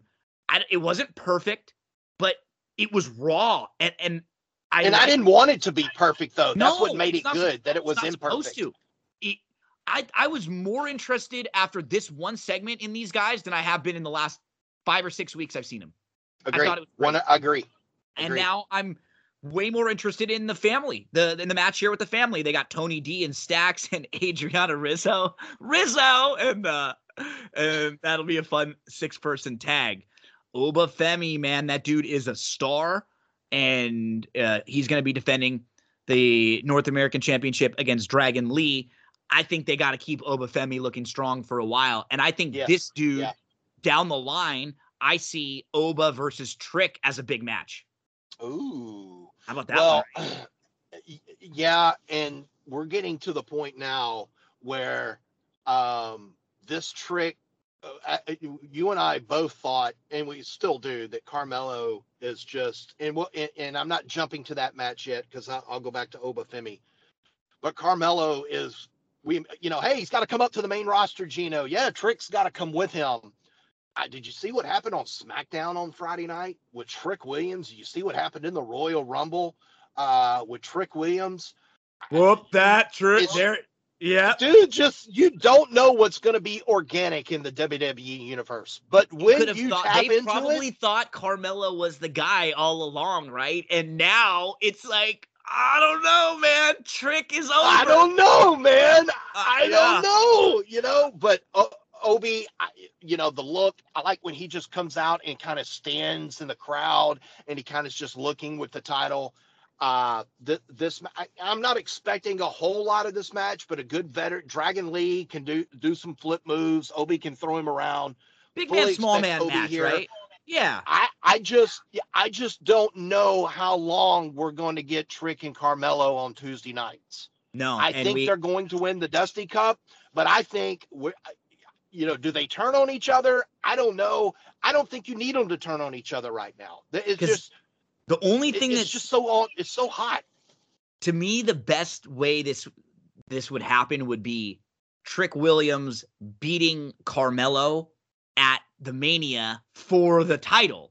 I just don't know how we would get it back on Carmelo right now, right? Because sure, it does seem like this is Trick's night for them to win, either lose the first title and the two of them can't figure, something happens and Corbin and Braun beat him. And then Trick ends up winning the title, and that is what gets Carmelo to turn. And that's what is the point that infuriates Carmelo. Because to me, the big money match for the NXT WrestleMania weekend is Trick versus Carmelo. That, to me, I think that's the match that you want as your headliner. And it would be nice if Trick could win it that night, but I don't know if it can happen that way. I'm just trying to play it out in my head. I don't see if is there going to be another show where maybe Carmelo could win over Dragunov, and I don't know. And I feel bad because Dragunov's done great work, but right now it's Trick's time, man. Trick needs to be. The dude is on fire. This is his time. On fire. I don't know if it was perfect timing to have it in Florida this weekend. But there's some massive Trick Williams fans in the Sunshine State. That's for sure. It's crazy. I don't know how long they stay on Tuesday nights, but wherever they go, they're on fire. Those two are on fire. What they've been able to do. And again, how long ago was it when you and I were cringing with the Carmelo and Trick promos in the ring in NXT? That one, I will never forget that one night. It was them two. And it was the Toxic Attraction with Mandy and JC. That's it. And they both were cutting these promos that were like, oh my gosh, yeah, we're really watching. I'm like, I hope this Trick and Carmelo fella are good in the ring because Carmelo got under my skin at the beginning a little, and then which is what he was supposed to do, because he won that breakout tournament. But I remember thinking like, yeah, he's athletic and. Nah, you could tell this. But I just didn't want to watch him. I didn't watch him. I wasn't buying anything. And now I am buying Trick. I am buying Carmelo.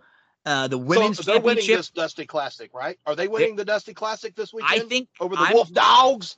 My prediction is the Wolf Dogs win, because then we can get the Wolf Dogs to go on and face the family for the tag team titles. I think you could do that. I think Trick and Carmelo have some sort of a confusion.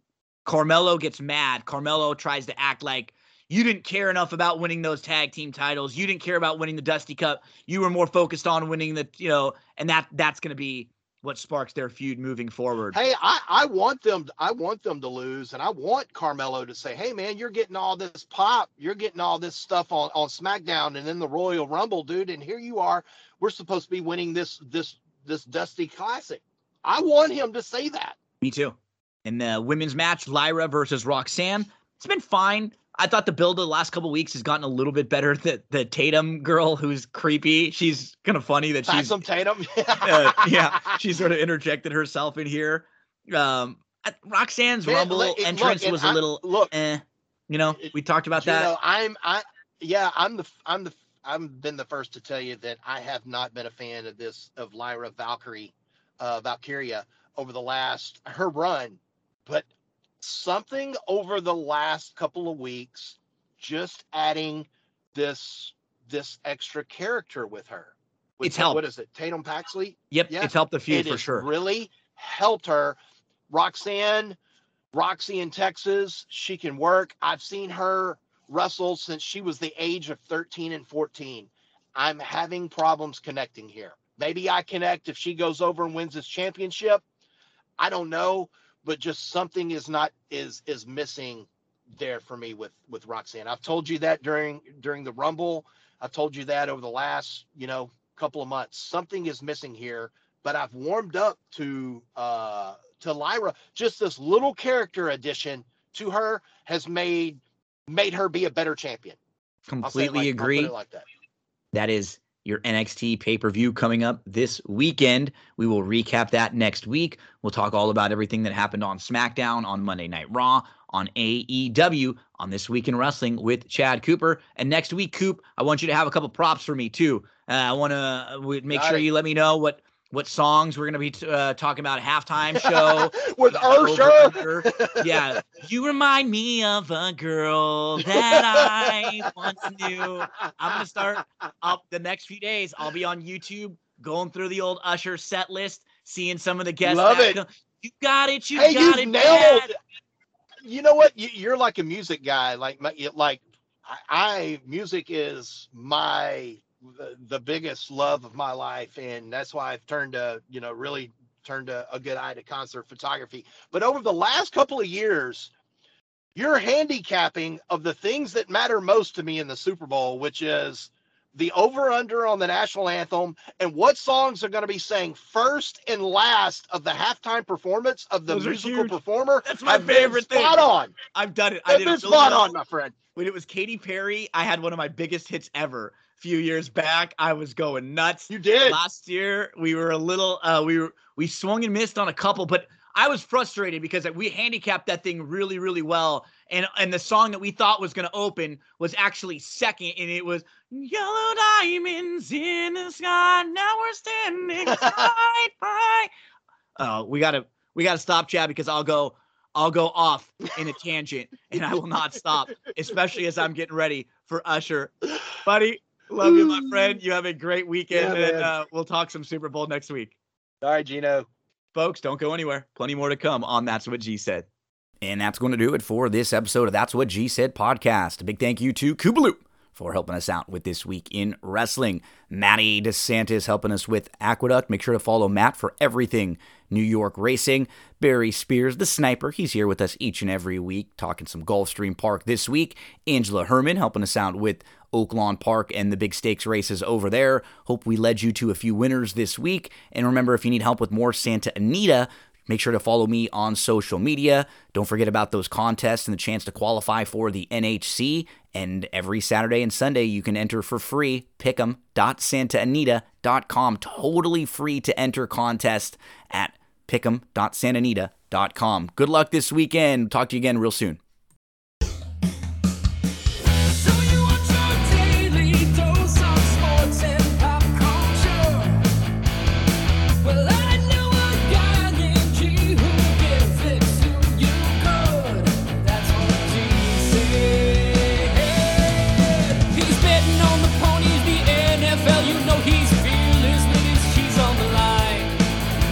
Spidey and Thor, Marvel cracked the multiverse.